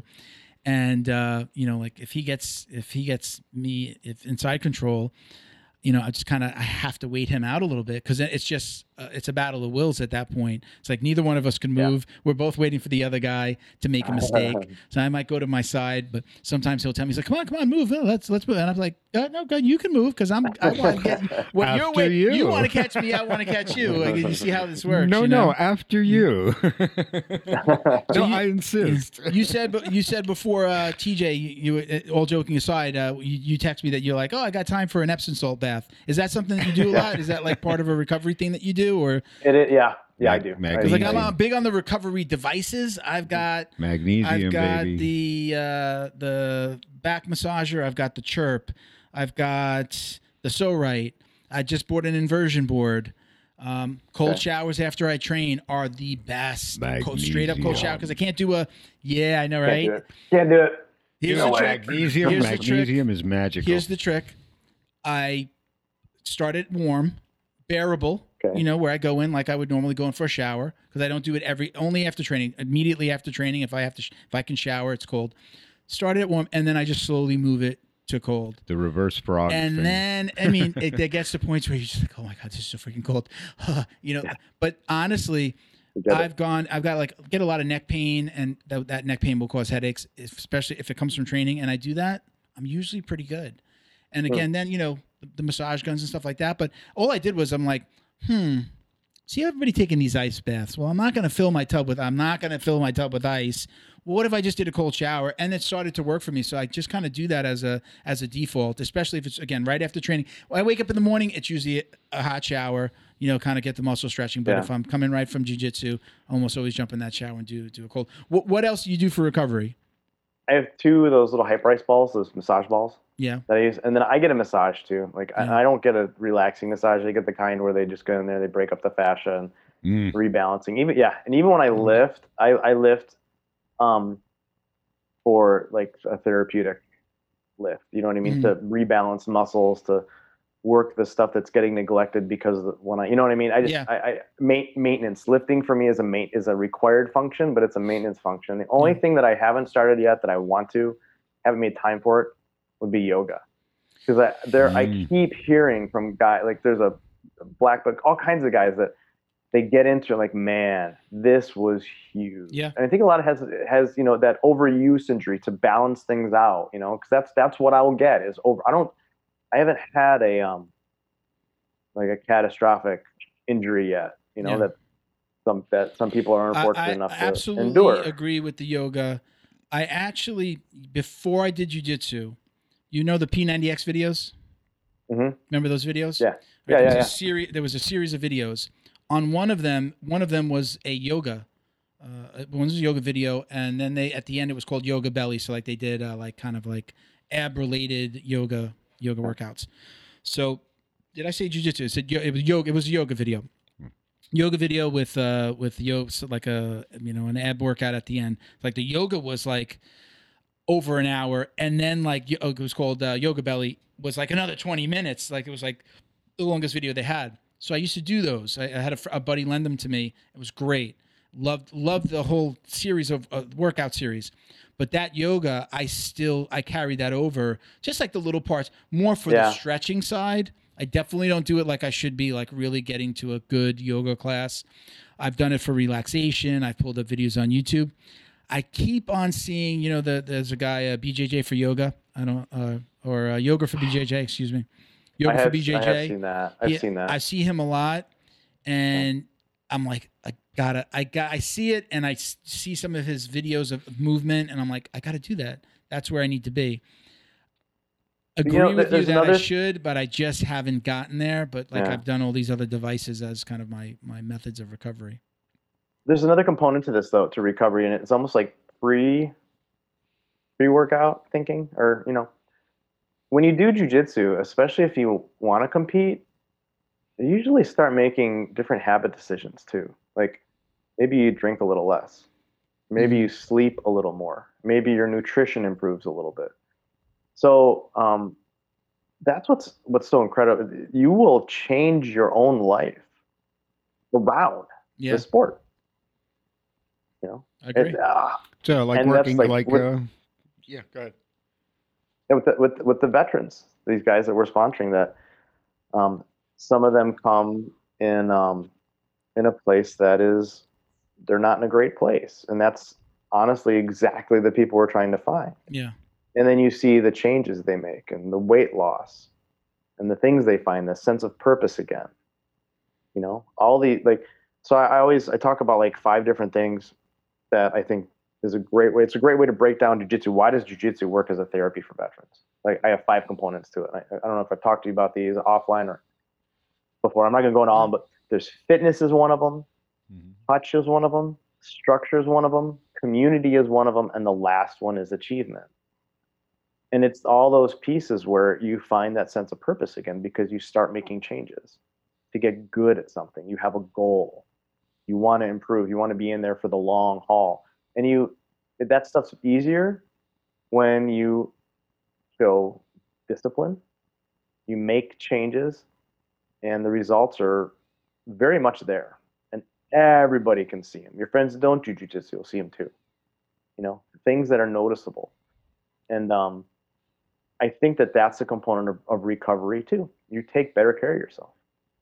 Not just intentionally, like with I am trying to fix my back. I'm trying to be better. And I don't know many other activities that inspire that the way jiu-jitsu does. You're great. And we're not seasonal. This is year round for us. This isn't like, you mentioned before, like wrestling was 3 months out of the year, right? I mean, this is for us, in our world, this is year round. Doesn't matter what the weather is outside. Maybe some people won't go when it's raining or it's icy out of the snow. I get that. I know for, down here in Florida, I mean, it's 365. We want to get there as much as possible. I don't know about you. I'm real lucky to be at a gym where it's open 7 days a week. We train. Yeah, we open mats. We have boxing. and CrossFit. The guy who owns it, his name is Jeremy Clark. He is a strength and conditioning coach, or like actually, I think he's a technically player development coach. I probably have the titles a little bit wrong, but in the LA Kings organization. Okay. And he does a lot with the Ontario Reign.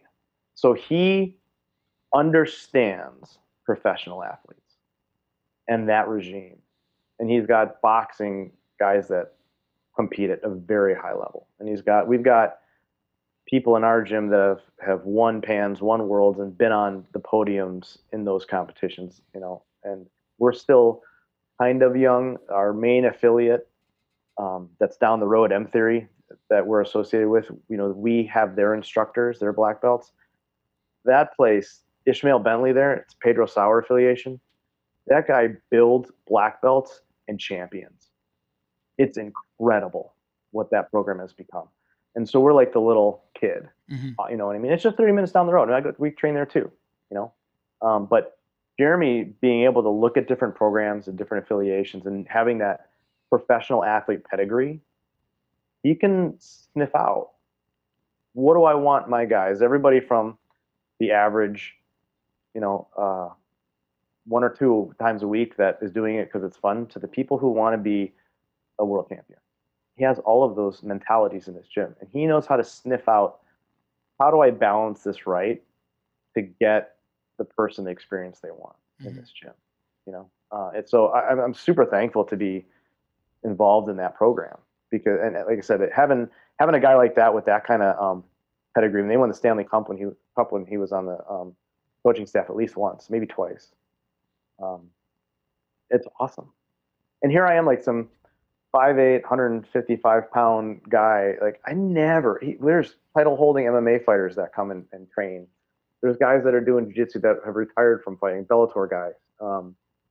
That, how do I get to be in the same room as them? Yeah. And it's not that I'm as good.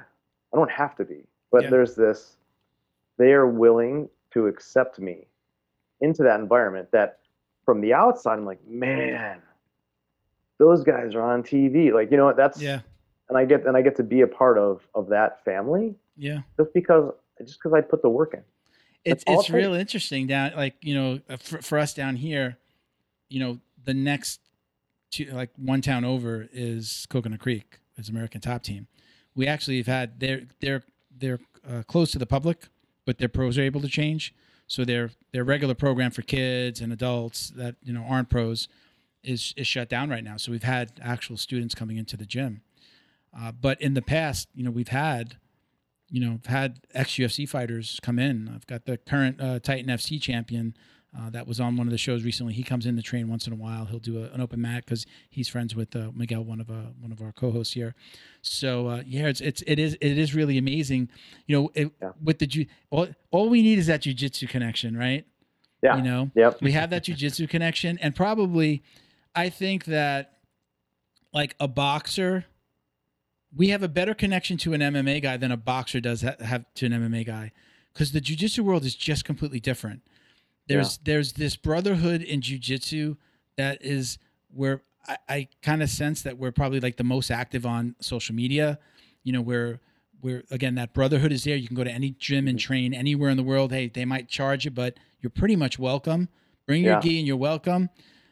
It at least for me, I've never seen this, and I've never heard anybody talk about this in that way, any other sport in that way. There's just something different about jiu-jitsu. And maybe it's because we're literally, or figuratively, killing each other. We could, if I held that choke longer, I could kill you. If I held that arm a little bit longer, I could break it. I know you want to. But there's that element of trust. There's just this element of what we're doing to each other. That's just like, okay, if you're doing jiu-jitsu and you're okay in that gym, I know that you're an okay guy. And jiu-jitsu really kind of cleans out the a-holes, right? You're not going to last. If you're an asshole and you're at a gym, you're not going to last in a jiu-jitsu gym, because you get weeded out pretty quickly. They're either going to ask you to leave, or people are just going to, really try to hurt you. Or you're not going to have fun. Yeah. You're not going to fit. Yeah. And a lot of times those people don't come back. And I guess that's where, like, the brotherhood comes in, right? Like, a lot of veterans talk about, I think that might have been was that on your list of the 5 things, like that community and brotherhood that jiu-jitsu brings? It's such a good fit for the veteran community because of that. Because it really, I've told stories about being on the mat, going to train, I'm stretching, group of veterans, we start talking, and we never train. In my first gym, that happened more than a couple of times because my coach was part of a PTSD group, and he had guys coming in, he gave them free jiu-jitsu, and there'd be days that those guys would come in, we'd start talking, they'd start telling like literal war stories, and maybe we'd smell like a guy we knew had been drinking, and we knew like he needs to talk. He's here because he doesn't need the jiu-jitsu today. He needs to talk. Mm-hmm. And we'd sit in a circle, and we wouldn't train him. We'd be sitting there for hours talking. I really kind of never understood that until I saw it. And that does actually lead me to a question that I've been itching to ask. I mean, you're the perfect guy to ask. Why do veterans, and I'm not asking this question in a bad way, whatever, I want to understand the mindset. Why do veterans tend to stay away, especially when they first come back or first, come out of the military? Why do they feel like they need to stay away from civilians? Or what is it about that? Tell me, do you understand what I'm asking, right? Yeah, 100%. There's a lot of components to it. I'm not going to touch them all, but I'm going to hit some of them. A lot of times veterans come back with a trust deficit. Okay. That's if they, especially ones that have been deployed in Iraq or Afghanistan. Because when you're there, the only people you can trust are the people that you deployed with, the people that you are in your unit, the people you're operating with. Every single other human being is a potential threat. I mean, a good friend of mine, Dave Broder, went to the academy together. We were F-16 pilots. We didn't fly together, but we were. I say good friend. We were acquaintances after the academy, but we'd see each other once in a while. And there was a news. It was on the news years ago now, where one of the Afghani nationals came to a meeting and shot up the room. Oh boy! And that was all over the news. And that was Dave. You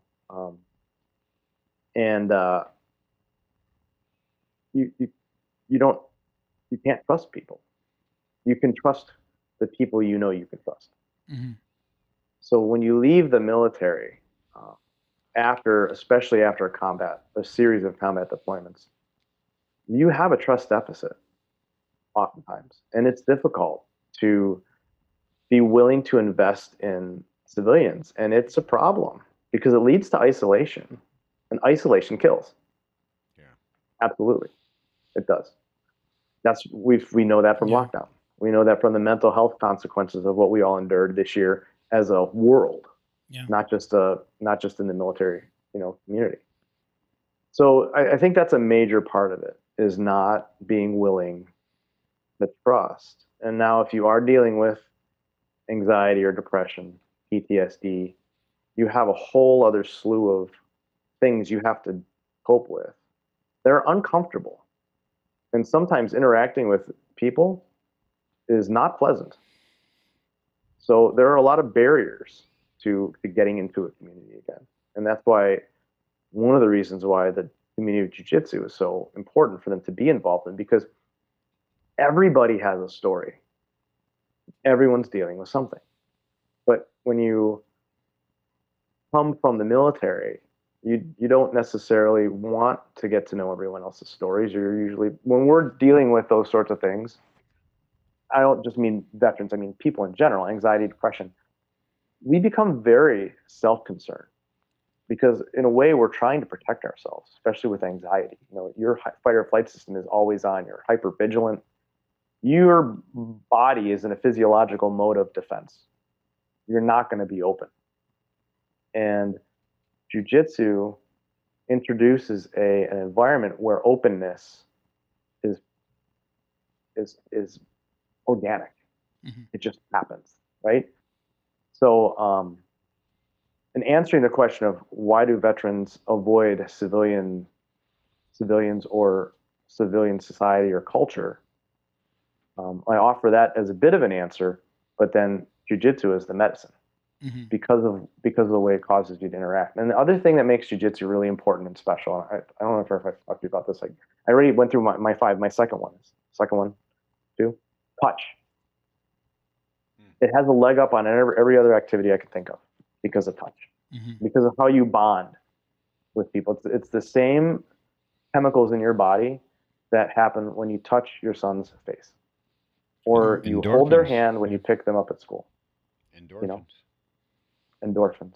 And when they grow up and they don't want you to do it anymore, and it crushes you. Yeah. But you is like, I know it's okay because it's time. But it doesn't make it feel any less bad. Stop touching me. Right? Yeah. There's something in jiu-jitsu about that touch. And there's even been studies that have been done that say, you know, if you, that doctors and nurses who touch their patients have better health outcomes for those patients. Wow. It is incredibly important. And in our culture, there's almost a taboo on it. Yeah. In Western culture. It's much less of a thing in Middle Eastern cultures and Asian cultures. But it's incredibly important to recovery. And now we'll take it a step further. What about a military sexual trauma? That is a very difficult subject to deal with, you know, with touch. And you have to figure out how does an individual navigate these things. But in jiu-jitsu, when you become more and more comfortable with it over time, it is a therapeutic process. And that's why with We Defy, we're not just trying to put veterans on mats. We're advocating for jiu-jitsu as a viable therapy for these individuals. Like, not just talk therapy, not just going to see the psychologist, not the drugs, not the antidepressants, not the surgery. Those could be all parts of the picture. But this is a viable therapy that may be better in some ways than some of the other options. It's real. And that's something we're trying to bring up too. That we're maybe not thought of as the first thing that comes to your mind, but it should be in the conversation because it's that powerful and it works. And I can show you who it worked for. You know, as a civilian myself, when I'm in a group of veterans, sometimes I'm like, hold on a place here. You know, I'm like, you know, I don't know, you know, I don't know those feelings that they have, but I do have the jiu-jitsu. If I'm in a group of veterans and you know, they're jiu-jitsu guys, I mean, the jiu-jitsu that's the thing that connects us and bonds us. For the average civilian, what advice could you give to like the average civilian though? That's not in necessarily like my world or in the world of jiu-jitsu. How can they do anything to help, or is it just like you can't? Is there a way for them? Are there things that they could do differently to help a veteran kind of come back into that regular civilian life, or is it really just completely on the veteran? You know, that's a really good question. I don't have a good answer for it. I mean, you know, I've had veterans say, I hate when somebody says thank you for your service. I've had a veteran say that. It's like, I hate that. What are you saying thank you for? What? What do you know what you're thanking me for? I've had that. He's got a bit of a point, though. He's got a point. I've had that. And then I've had people say, no, I like it. It's nice. People like to jump on the bandwagon of statements and think, you remember to say, you know, thank you for your service. But do you really know what the hell I actually stopped saying it. I don't go out of my way to say it because of that feeling. Like I said, oh, man, what if they... you know, it comes off the wrong way. Yeah. Like how would they get a compliment? After I heard that reaction? How is it going to come off? So again, usually when I am amongst veterans, it's usually again in the context of jiu-jitsu. So again, that brings us together. So it's just I'm just going to talk about jiu-jitsu. You know. Well, I think that's. I don't have a good answer about the civilian side of it, but we're all personally responsible. We're personally responsible for ourselves. Mm-hmm. So it is on those veterans to find a way. Yeah. I mean, we want to help each other do that. But ultimately, like, we don't put these guys in gyms so that they can do jiu-jitsu and just feel better. We're putting them in jiu-jitsu gyms to do the hard work to get better. You know, it is on them. We have to respect that each one is gonna have their own feelings on that issue. But I think that what you already said, that bond of jiu-jitsu is exactly what teaches a lot of these veterans. There may be some differences in life experiences, but everybody has a story. Yeah. You start to learn them because you're engaged with them doing these other things that involve touch and fitness and trust building in terms of the tap. Because when in a war, the only way you stop an attack is to kill the attacker or creating a contextual element that makes it seem like a really bad idea for them to continue. In jiu-jitsu, you tap when you're ready to, and the attack stops. That builds trust. And that's something that you can't get from another activity very easily. Not a recreational one, not many of them. I know. So that, and I've had veterans talk about that. I've had them say that tap is how I learned to trust again. And nobody has the same story. Nobody gets all the same benefits in all the same amounts. That's super profound, though, to think about that. Oh.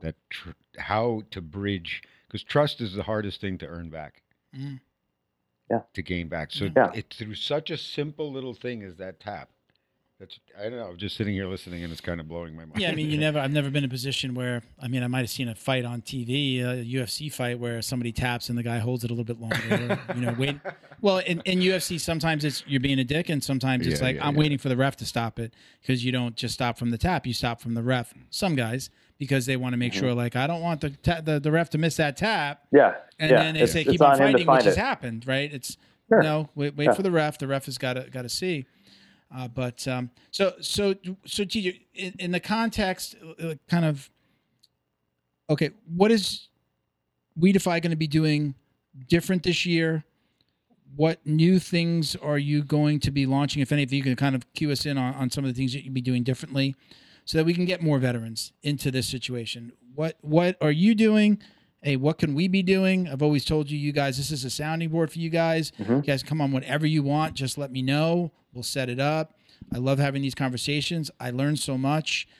And just, again, part of what we want to do is, the podcast is kind of like the ambassador here. It's like, hey, we could put out a 2-hour conversation about PTSD and how you guys are helping and, wounded combat veterans. And I don't think that we didn't really today, and we probably should before we end everything today, is can you kind of describe we'll start with your mission statement, because we didn't say exactly what WeDefy does for somebody who's learning about WeDefy for the first time. So why don't I let you do that? Okay. Well, a great way to learn about us is to go on our website, WeDefyFoundation.org, and it has all the verbiage, that tells our story. But basically, we're a nonprofit that sponsors disabled combat veterans to do jiu-jitsu as a therapy. We pay for their tuition for a year. We pay for 2 uniforms, and we put them in a gym that we've looked at, that we've reached out to, or has reached out to us about partnership, and that we've vetted to say this is a place that we trust to do this. I think what we're going to see this year is we're going to double down on ambassadors and what we're going to let them do for us, because they keep proving how successful that initiative is and how important it is to what we're doing. 84% of our taxes aren't done for 2020. 2019, 84% of the money spent by the foundation was scholarship or GEs, stuff to put the vets directly on the mats. The other 16% was basically overhead. For a nonprofit, that's astounding. And the reason it's like that is because I'm a volunteer, and the president and the board, they have to be volunteers, but we could have a director of operations that we paid. We don't. We have ambassadors doing administrative duties for us that you could pay someone to do, but we don't, because we want the money to go to the veterans. That is integral to how we operate and to our growth, because not only do they execute cheaply because they don't cost a lot, but they bring in funds at all these events. So I think you'll continue to see teams that we'll put together. Like, we have a design team now that helps with our gear. We have a development team that looks at the big initiatives. Like, I expect we'll probably have a gala again this year. Memorial Day and Veterans Day, we always have big nationwide pushes where we ask all of our gyms to participate in open rolls. We did a ruck for Veterans Day because we couldn't do much rolling or as much in the past. So we raised like $45,000, and that was with people outside jiu-jitsu doing their own runs and rucks and videotaping and putting it on social media and running Facebook fundraisers and things like that. I think you had a real successful. Let me jump in. You had a real successful campaign that you did, right? That was around your birthday. Yeah, it was really nice. It was accidental. I mean, I did a birthday fundraiser for We Defy, and I told a story about my best friend who killed himself, and that I just did it because maybe this will mean something to people. Maybe it'll generate a little bit of compassion, but it generated a lot more than I expected. And before long, we met the first goal, and then we met another goal, and I just kept upping the goal. And then I started like, why don't I just make this thing for like a 4th of July? And then we started bringing, hey, ambassadors, can you invite your friends in this thing? I don't remember how much exactly I raised with that one fundraiser. And we've had other guys do other similar fundraisers. I don't have the data pulled up right now, but it was something like $7,000 or close to. Wow. On Facebook. That was this past June and July. That was in June and July. And you're able to raise that money. People were still generous. Yeah. All the hurt the world was going through, and people were still being generous. Yeah. You know, we didn't know what that was going to be like last year. Yeah. And look what happened. You know, people, it's almost that we were so out of our own routines that we were compelled to care for other people. I think because we all saw some of ourselves in our own struggles, our own suffering. We all suffered. So we wanted to help other people maybe not suffer so much too. You know, it's like the silver lining of that craptastic year. Wow. Awesome year. So more ambassadors. Anything? And you said you might be doing the gala. Like obviously with the pandemic, it might be. I expect we will. We're looking at it now. We want to find ways to get together, physically. Yeah. When we had it, we were going to make that a plan of 2020. That was one of our big intentions because the gala showed us how important it was for us. We're all over the country to get together when we can to build that team. So we're going to do that this year. And we're going to find creative ways to start doing it. We have like a team in San Diego that has athletes and ambassadors that are getting together and rolling and doing stuff, you know, creating a little pocket of a We Defy San Diego type identity. You know, there's places where this is just this amazing organic stuff that I can't plan or envision. It just happens. And I think it's from getting together. Like I'm in Minneapolis. In a couple of weeks, we're going to have the Minneapolis ambassador team over here on my house just to get together. Travis, the president in Tucson, did it a little bit ago with the Arizona guys. You know, it's important, especially because we're so dispersed. We need to generate opportunities for us to be together because I think you'll see the results organizationally and operationally, like success-wise. Have you ever? And again, that's a focus.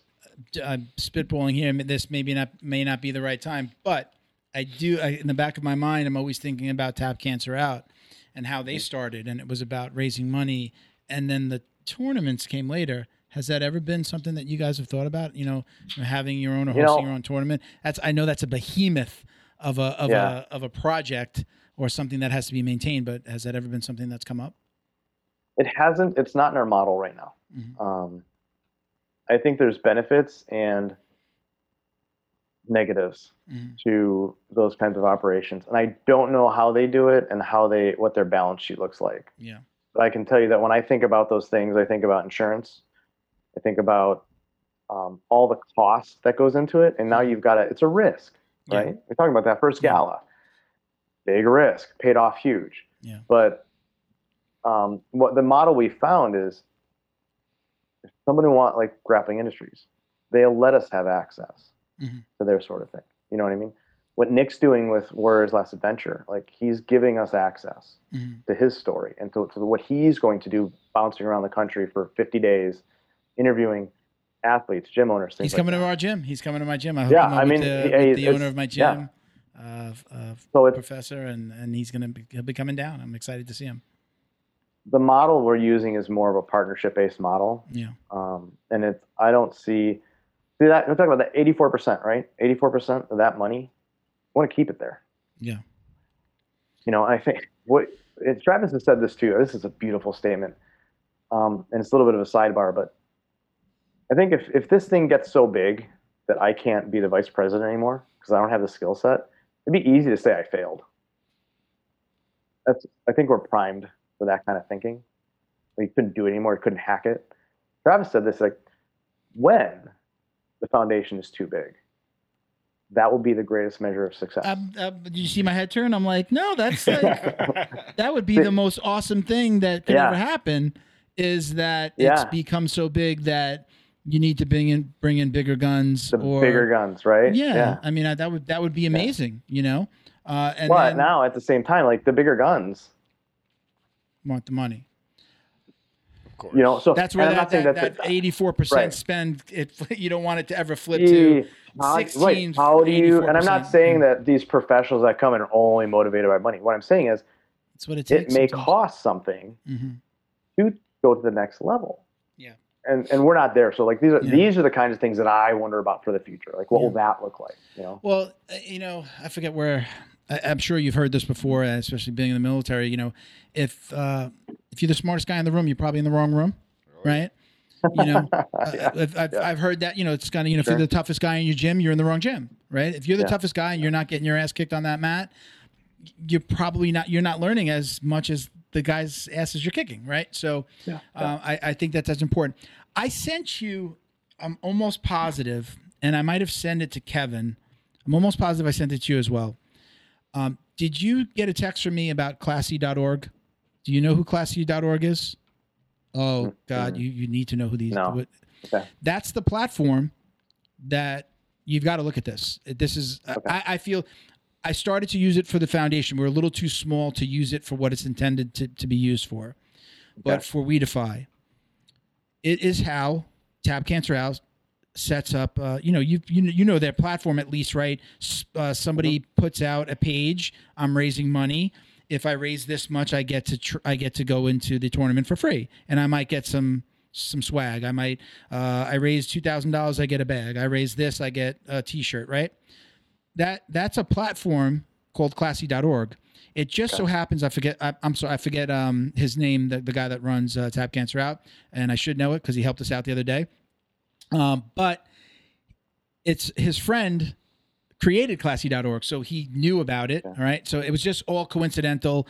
Tab Cancer Out was born from him going to like a gala, a classy.org gala where they were celebrating some milestones. But anyway, it allows,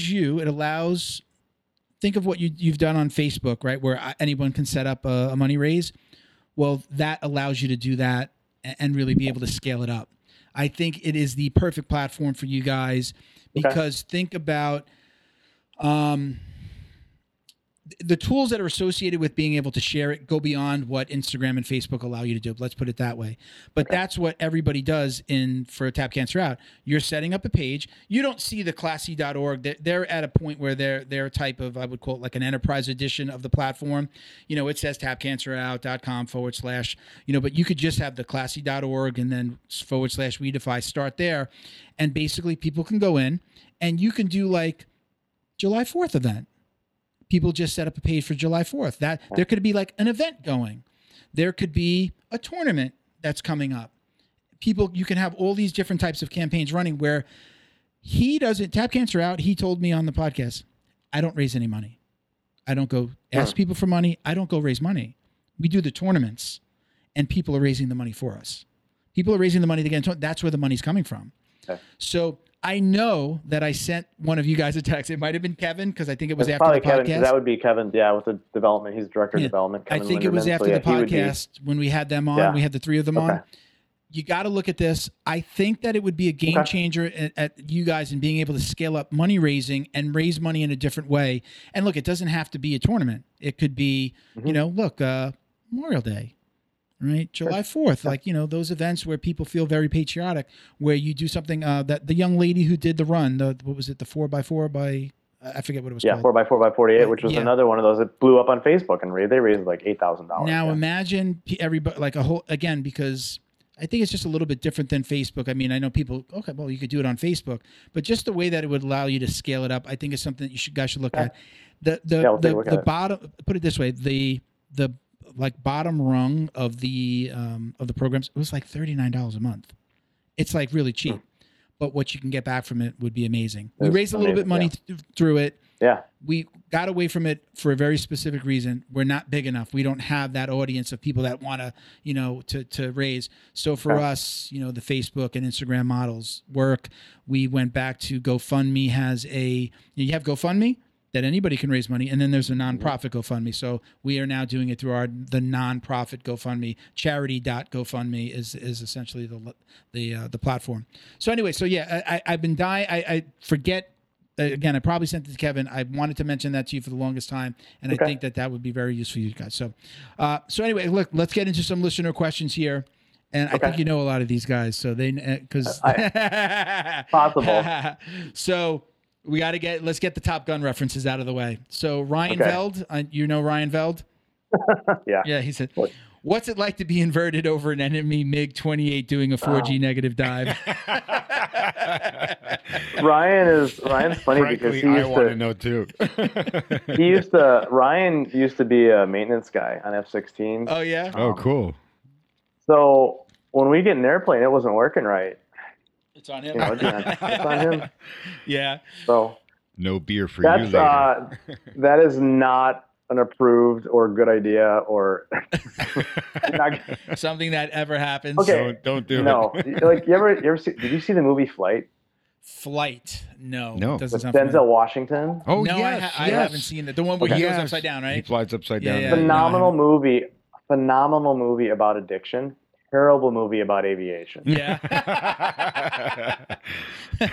Top Gun is a phenomenal movie about the fighter pilot culture. Yeah. It's a terrible movie about flying. Yeah, really? No. Oh, wow. I mean, that's. I'm a doctor watching ER, right? Yeah. I mean, okay. Sure. But yeah. So I mean, that's the way. Again, I tell people like they send me like martial art movie links. Yeah. I'm just like, I don't really like it. No, it doesn't. No, that doesn't happen. Yeah. It doesn't happen. Like he just missed him. He didn't really hit his face. The guy's flying back. It's not real. We can't run up in the air up a tree. We can't fly. You can't do that. I can do that. I just don't take to most of that stuff. I can tell you what looks awesome though is the trailers for Top Gun 2 because those aviation scenes, I've never seen anything shot that way before. Yeah. It looks good. Yeah. There's one scene where in the trailers where he blows through between two airplanes that are close. There's no way. Okay. But a lot of the other scenes that they're showing, that is what it is. That's what it feels like and looks like in the cockpit. I mean, wow. Geez, you can't act that stuff. You have to put people in there and do it. Yeah. I can't wait to see, even if it's a horrible movie, I can't wait to see the flying scenes because that's the closest thing I've ever seen on footage. Nice. Cool. What it was like. So Ryan had there's a second part to Ryan's question. Mm-hmm. He said, ask TJ if he was ever cleared to buzz the tower. Is that even a thing? Not a thing. That's not even a thing? No. No. If somebody, I mean, literally, like you just wouldn't do it. I mean, would anybody like because they did it twice, right? It was once on land and once on the ship in the movie. What happened when they did that in the movie? Everything just freaking shook. Broke. I mean, right? They got in big trouble. Yeah. Why would you do that? Yeah, you'd probably be. You'd be grounded, right? You'd say you'd be grounded. Yeah, because in a movie there's no consequences. Yeah. You know. All right. We had to get those out of the way. I wish they were sexier answers. But. Yeah. Right. I think that's what everybody thinks. It's like, guys, like I know we talked about it a little last time. You were like. What did you tell me? You said something along the lines. I'm like, oh man, fire pilot, man. You know something about girls, and you were like, yeah, no girl was ever interested that I flew. Never worked. Was never a pickup line. I think I told you, it's ugly is still ugly. Moving on. Hey, I know about that, mate. That's why we don't have a camera on Bo. Of course. That's why we have no broken cameras. And you might have answered this one, but I think we might have talked about this, or you might have answered it on Instagram. Do you see the We Defy Foundation expanding to benefit military members from other countries?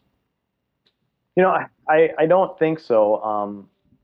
But there are other organizations that are based on our model, mm-hmm. and there are ones that we've worked with. Alan Shabaro, who's one of the founders, is mm-hmm. still actively helping.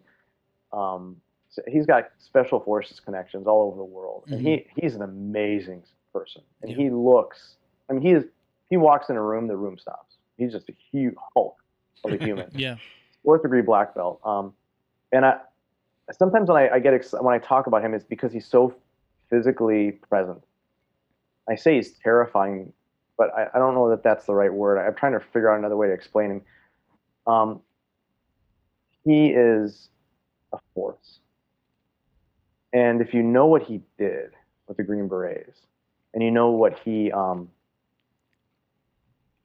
think about, okay, he must have been a badass tactician and a guy in the mud. And yeah, but those guys are brilliant academically. You don't just get that because you're good at it being a soldier. Mm-hmm. You have to hit so many notes to have a job like that, to be the kind of operator that he was. So he's just an incredible. You ever get to roll with him? Being. Oh yeah. Yeah.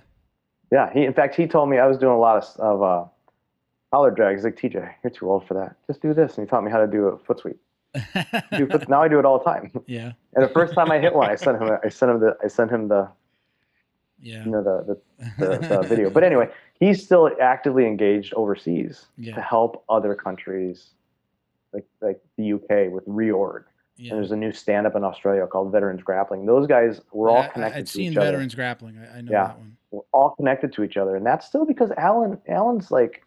So if the ambassadors are the appendages of We Defy, and the current board is kind of the brain, Alan and Joey, the founders, are still the heart. Okay. And they're still there, and they're still beating. And you don't always see it, but they're still taking care of business. Well put. I like that. All right, so we have another one now. This is the one you sent me the image on, and I wasn't able to see. It looks like he commented directly to you. Is it Brian Artiles at Doc Nasty 8? Is that somebody that you know? You sent me a snapshot of this. Do you actually know him? Yeah. Okay. Yes. Well, not just through virtual emails and things like that. He's one of our scholarships. Okay. He said, "Do you have any other hobbies outside of BJJ? How do you try to balance these hobbies?" I'm a nerd, so I play Elder Scrolls Online. But I don't get to play it as much. Is that like a Dungeons and Dragons kind of thing? I think so. Yeah, just go with that. Yeah. Sure. Wait, it's Zelda. Zelda. It's more like Zelda, right? Okay. Yeah, it's all in that same in that world genre of nerd. Yeah. Yeah. So I do game. I usually, a lot of times when I get up in the morning, I get up early. I don't sleep a ton. I'm like a 6.5 to 7 hour guy most nights. So I get up and make coffee, and then I start playing games until it's time to get the kid up. So I'll play an hour a day, sometimes at night, before bed. But it's not easy. And I'm fortunate. And I already said this before because I have an employment situation where I do have a lot of free time. Mm-hmm. So I don't have to juggle as hard because of the free time. But still coming in here doing this on a weekend, doing the podcast, doing appearances. I was recording another podcast for about 3 hours the other night, and my wife's got stuff to do too, right? So it can't just always be about me. Yeah. There do have to be limits, and you navigate it as best you can. And there's no formula I can say this is how we do it. But if it goes too far, if you're in a relationship, you get brought back to this is where it needs to be, and that's okay. I'm taking my wife to dinner after the podcast. Yeah. Well, but. Because I love her so much. Our aunt and uncle are coming over for the first time in a year because they're vaccinated, and they play grandparent to my son. Yeah. And they're gonna be here in a little bit, and we haven't seen them in a year. Yeah.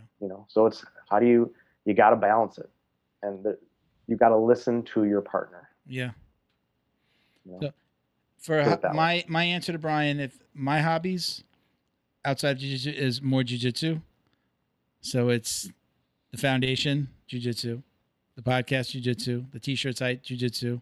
So that it's just more jiu-jitsu. But, there's kind of, it's different parts of my brain being used in those other things. So I do think that you have to, I'm learning to spend a little bit more time with the family. Like I'm just jokingly yelling that out to my wife. If you saw this would make more sense. If you saw where I am set up in the house, I'm in this room that's in the middle of the house. Right in the middle. Right in the middle of the house. And this is a townhouse, like a 3-floor townhouse. So I'm right in the middle where I work during the day. But because we have the podcast set up and there's cameras and we have like soundproofing on like hanging that I take down, you can't get from the bedrooms to the kitchen or the living room for the time that I'm doing the podcast. So my wife and my daughter are awesome that they just hang out, just wait and let me finish and do my thing. And they're great at giving me my space. But it's going to cost me a lot today because I'm going to take them to dinner. And it's our anniversary today too. Oh, boy. Oh wow! You should have told me. We would have done it another day. So you because I had. You forgot. Did you forget? Whisper. But so did she, so it's fine. Whisper it in front of 300 million people. Don't worry. Don't worry. There's no one listening. Nobody's watching. Yeah. Just between us and Just America. Kidding. Let's do our speed round. It's been a while. Okay. You were, I think it was episode 17. Yeah, you were on with us. So let's do a speed round. Some of these might be the same. I threw in a couple of other things here and there. Okay. But I always like this, and I think that sometimes I get some different answers based on kind of how long you've been doing jiu-jitsu. But if you could go back in time, what would you tell the white belt you? So I spent some time thinking about this lately. Middle of blue belt was really rough for me because I was always comparing myself to everybody else and trying to be the best person in the room and pissed off when I couldn't be because I'm so competitive and that comes from my background. But I wouldn't say don't worry about the belts because people told me that, and it did not help. Yeah. What I would say is the belts don't matter as much as you think, and sometimes the belts lie, but the mats don't lie. Yeah. Oh. So put in the work. Worry about that. That's a great answer. And as a side, I'll add to that and saying I spoke to somebody about this yesterday. One of my training partners, actually Mauricio, who used to be he's still always welcome on. He just works on the weekends, but he was one of our first roundtable, kind of podcast hosts. I really don't care about right now. I'm at that point where I don't really care. I care so little about the belts right now that we don't really do stripes in the gym anymore. My stripe, because I do wash my belt, fell off, and I was always putting it on. But just basically wash it, and then I knew I was going to put it back on. And I just stopped putting it on because I really just don't care. It doesn't mean, especially after a year, the year of COVID, and people that did train getting belts. I'm just like, yeah, I'm not so worried. I'm just not worried about it. It doesn't. Yes, promotions are great. Yes, stripes are great. Yes, I want to be a black belt one day, but the color of my belt doesn't really change what I do on the mat. It's the time, like you said, the work that you put in, and I'm definitely trying to put in as much more work as I can these days. I used to feel like I have to be relevant in that room, but now, especially after COVID, I just feel like I have to be in the room. Yeah. I like the word relevant out. Yeah. I have to be in that. I think a lot of us are feeling that way. I think relevance is in action. Yeah. Relevance is in the action. Yeah. It's not in the presence. Yeah. So go-to sub. What's your favorite? Anything from the back. If I have to pick one, I'd probably say go bow and arrow. Okay. But because with the gi, it's very available. But like rear naked, anything like that's where I want to play. You do a lot of no-gi training as well, or you just? I do. Yeah. I do, and I go to the back. But the one I get my favorite, the one I get the most satisfaction out is just that bow and arrow. Yeah. Go-to takedown. Nasty. You mentioned takedowns before. Go-to takedown. Uchimata. Okay. And I vary. I'll do double legs. I use judo. I use a lot of takedowns, and they're getting better. Did you say Hoochie Uchimata's Mama? my favorite. Uchimata. Close. Uchimata. Close. Now we're talking Bo's language, right? Yeah. Oh, yeah. takedown or takeout? Yeah. I got you. So this is an old favorite. This was definitely in there. Other than achieving the rank of black belt, what is your ultimate goal in jiu-jitsu? That my son can learn by watching. And you're not just talking about jiu-jitsu. You're talking about learning about life by watching what I'm doing with jiu-jitsu. Yeah. The work, the hard work, the perseverance. Principles. Commitment, principles, those things. Because kids watch, and I can't think of a better activity to show them. How awesome would it be to see that thumbs up in 5 years, in 10 years from the side of the mat from your son? Or, hey, maybe flip it around and you're the one. And I was going to say, it's him doing the thumbs up to his son. I would love that, but I don't want to put that expectation on him. Yeah. The only thing I control is my conduct and what he gets to view. Yeah. And that's important. Yeah. I think the Gracies talk about it when they were kid. Henner and Hedon talk about how their dad used to play jiu-jitsu with them. They weren't really forced to do it. It was like it had to be fun or they weren't going to do it. Right, and I believe that about kids. For any of us that would love to have kids or family members do it, it's got to be fun. Yeah. Going back before, you said, I think when I asked you about, or you mentioned bringing people on, like you never really had anybody that stayed. I've brought one person, and it was my wife's friend, a male friend of hers, to one class, and it just wasn't for him. Yeah. Where I've gotten people to take their kids to jiu-jitsu, but it's never been like recruiting them to go to my gym. And it's more often than not, it's them asking me like, hey, you do martial arts, right? What would you suggest? Where should I go? And just telling them, look, I think that you should do jiu-jitsu, and this is why. Obviously biased. And then I almost always tell them, and my coach will kill me for this, is most of the time it's been because they're out of their area. If they're in my area, I am inviting them to my gym. But outside of my area, I say, make sure you find a school with a good kids program. A really good kids program, meaning lots of kids. If there's lots of kids, it's usually going to be better. And I love the Gracie Bullyproof program. So I usually tell them to try to find one. There aren't a lot here in South Florida that actually are certified to actually teach it. But those are usually kind of my tips because I think that it's so important for them to kind of learn. You talk about it's not just the physical aspects, but they learn to use their voice. They learn how to call a teacher, tell somebody to stop, use their hands before they're attacking or, trying to defend using jiu-jitsu. So I think that that's really great. Okay. What's the craziest thing that's happened to you? Remember now, I might have asked some of these questions before, but not everybody's heard the last episode. So if your answers are the same, that's okay. If they're the same as last time. What's the craziest thing that's happened to you on the mats, whether it's competing or just training in the gym? Oh, I don't remember what I said last time. I got a small number to pick from.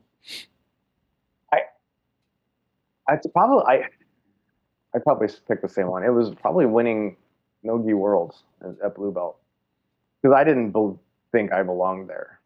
I just went because my team was going. I was like, I've done nothing that shows that I belong in this room, in this arena.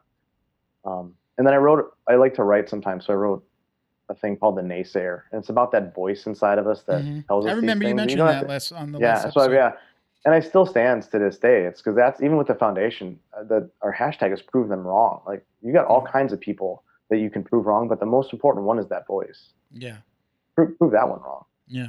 So my first match out there, Gordon Ryan's next to me. I'm like, this is crazy. Yeah, your greatest match. And I ended up making it through. Yeah, I make it through, my bracket and win, and that was the most unexpected. I did not expect an outcome like that, and it means everything and it means nothing. This is the part we said, right, where I'm a world champion.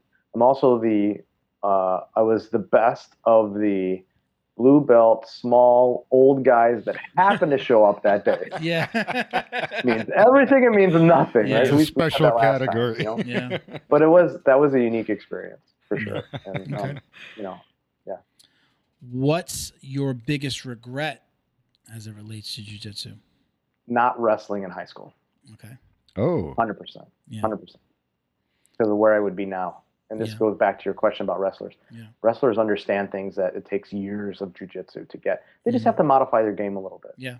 You got to get used to being on your back. Yeah, you got to know when that's okay, right? Yeah. Those are, man, I wish I'd wrestled in high school. Yeah. Wow. All right. Now, I don't remember the answer to this one. Do you wash your belt? Yeah, because gross. Thank you, Ding, Team ding, Wash Your ding, Belt. Ding, ding, ding, All right. We're going to end this with, do you want to give any shout outs? Do you want to, we did shout out some people earlier, but do you want to give any shout outs, sponsors, events, anything upcoming that you want to let us know about? This is the time. I want to say again to Seth at Fight to Win, to Timothy at Fuji Tournaments, to Ryan McGuire at Third Coast Grappling, to Marcos Flores at Grappling Industries. Guys, your support is like it's. We run 8 boxes around the country for events. We started with 1. We're raising tens of thousands of dollars a year as an ambassador network now. Couldn't do that without those people. So it's absolutely worth mentioning those particular promotions, because it's not that they've just let us do things one time. Mm-hmm. It's over and over and over. And not everybody lets us, but those guys have allowed us to be in a position to be successful because of their generosity, because it's money they're losing by not charging us. Mm-hmm. They're letting us do that. And, I think Alan and Joey always deserve a shout out. Because of, this is the most important thing I've ever been involved in, and it's because of their vision. Because it was their idea. The rest of the board and the ambassadors, for all the hours and the emails that they read that I probably write too many words in. But I also Travis, the president of We Defy, because he trusted me when he took over to take on new roles that he didn't know what would happen, but he let me run with it. And now I get to be a part of this thing that keeps growing, and it's the most awesome professional thing I've ever done, and for sure the most meaningful. Even though flying a fighter was pretty cool, but this is way more important. Flying a fighter, that was for me. This is for somebody else. Well, flying that fighter was for us. Maybe there's that bit of selfishness. Like I said before, there's a little selfishness in doing this because it makes me feel good. Yeah. But isn't it helping so many people? Didn't you do something really good? I can give it is, but now, like I said, now I get to see it. Yeah, and it means that much more in here. Here's a little insight from the artist's world. There's a difference between being a fine artist and a commercial artist. Fine artist does the work for themselves, and then people just enjoy it. Yeah. The commercial artist does work for a customer or a client or an audience. You know what I mean? Yeah. So it's completely different. Yeah. When you do something for yourself, it has a whole different... Yeah. I love it. A whole different level of attraction, Jiu-jitsu's for me. Yeah. It's super genuine, too. The podcast and the foundation, that's a little bit more for others. I guess still that's a comparison. Still the thing. So, you love to talk, man. So, all right, TJ. Listen, I'm going to let you go because we could probably talk for another hour. But I know my wife is hungry. Sure my wife is sending me messages, says I'm hungry, and I told you where we're sitting in the house. So we're gonna wrap it up. Thank you so much for joining us again. I told you, doors always open. You guys got to just let me know sometimes if you want to come on. If you've got something to say, if any of the other board members or anybody else you think that we should be talking to about We Defy wants to come on, let's make it happen. We're trying to shoot 3 times a month, so we have this. It was always 2, now it's 3. So we have the availability, and we'd love to keep on spreading the message, man. So well, thank you again for all you guys do for us. Congratulations again. Thank you, man. So happy to have a team the team we have, and they have people like you that will give us a mouthpiece. Can't do it without that. Thank you, man. We're doing it together. All right, man. So we'll talk soon. I'll let you know when we're going to launch good. this before next Friday. Sometime probably middle of the week. I'll shoot you a message and let you know. All right. Okay. Awesome. All right, Thanks, TJ. Thank you, man. Later, TJ. Yeah. See you, Bo. Yeah. All right. Awesome dude, man. Awesome. Wow. Dude. Let's get to our housekeeping, and my wife is going to. I have so much envy me. for his pilot background. Yeah, that is pretty awesome. I want to fly. All right, so let's do a little housekeeping here, Bo. Guys, stick around. We've got some, just again, a little bit of housekeeping here. We talked about the foundations. Obviously, go to WeDefyFoundation.org if you'd like to donate and support them in their efforts to bring jiu-jitsu to wounded combat veterans specifically. Okay. Mm-hmm. Our new foundation, the Jiu-Jitsu Dummies Foundation, our new GoFundMe link is in our description here. You can find links to everything that we do on our Instagram at Jiu-Jitsu Dummies. You can just click the link in the bio. It'll take you to everything. What we're doing with the foundation is a bit different, right? We are giving scholarships to just amazing people. We should say it that way. We did two scholarships to children, and the next one's going to be to a veteran. We're looking to do something with a veteran and first responders in the near future who are doing really spectacular things in their community, as if it wasn't enough to be a first responder or a veteran, but who are kind of taking it to the next level. I want to hear about those stories of them really, going that extra mile. You can find the Jiu-Jitsu Dummies Foundation on Facebook. Just type it all out. Facebook.com/the Jiu-Jitsu Dummies Foundation. You can find us on Instagram at the JJD Foundation. Or again, if you go to at Jiu-Jitsu Dummies on Instagram, you'll find links to everything. If you donate $50 or for every $50 you donate, okay, you can get an embroidered belt from Flow and Roll, okay, flowandroll.com. So if you donate, we'll get in touch with you. We'll put you together with Sean, and he's going to send you a belt with your name embroidered or whatever you want to say on it. We did one for Sinister BJJ out in Austin, Texas. Said Sinister BJJ. So, Cool. It doesn't have to be your name. Check out the podcast store at jujitsudummies.shop. 15% off with code JJD. Again, as always, we have ranked rash guards, tees, face shields, backpacks, coffee mugs, free shipping on orders over $50. Going forward, with Fightback CBD, I should say. Fightback CBD at Fightback CBD on Instagram. We are now doing 20%. It was 15. It's now 20% off your CBD order at fightbackcbd.com. Again, with code JJD. You can support the Jiu-Jitsu Dummies Foundation on Amazon Smile as well. Just check out our Instagram, find one of the Amazon images, swipe to the left, or just go to at Jiu-Jitsu Dummies for instructions on the setup. It's very simple. You're still doing the same thing. You're still shopping on Amazon. You're just changing your settings to actually be able to choose a nonprofit who will receive like 0.05% of your order, of the cost of your order. Nothing changes for your shopping experience. Huge. Yeah, nothing changes for you, but it donates to the nonprofit of your choice. All righty? All right, guys, that's it for today.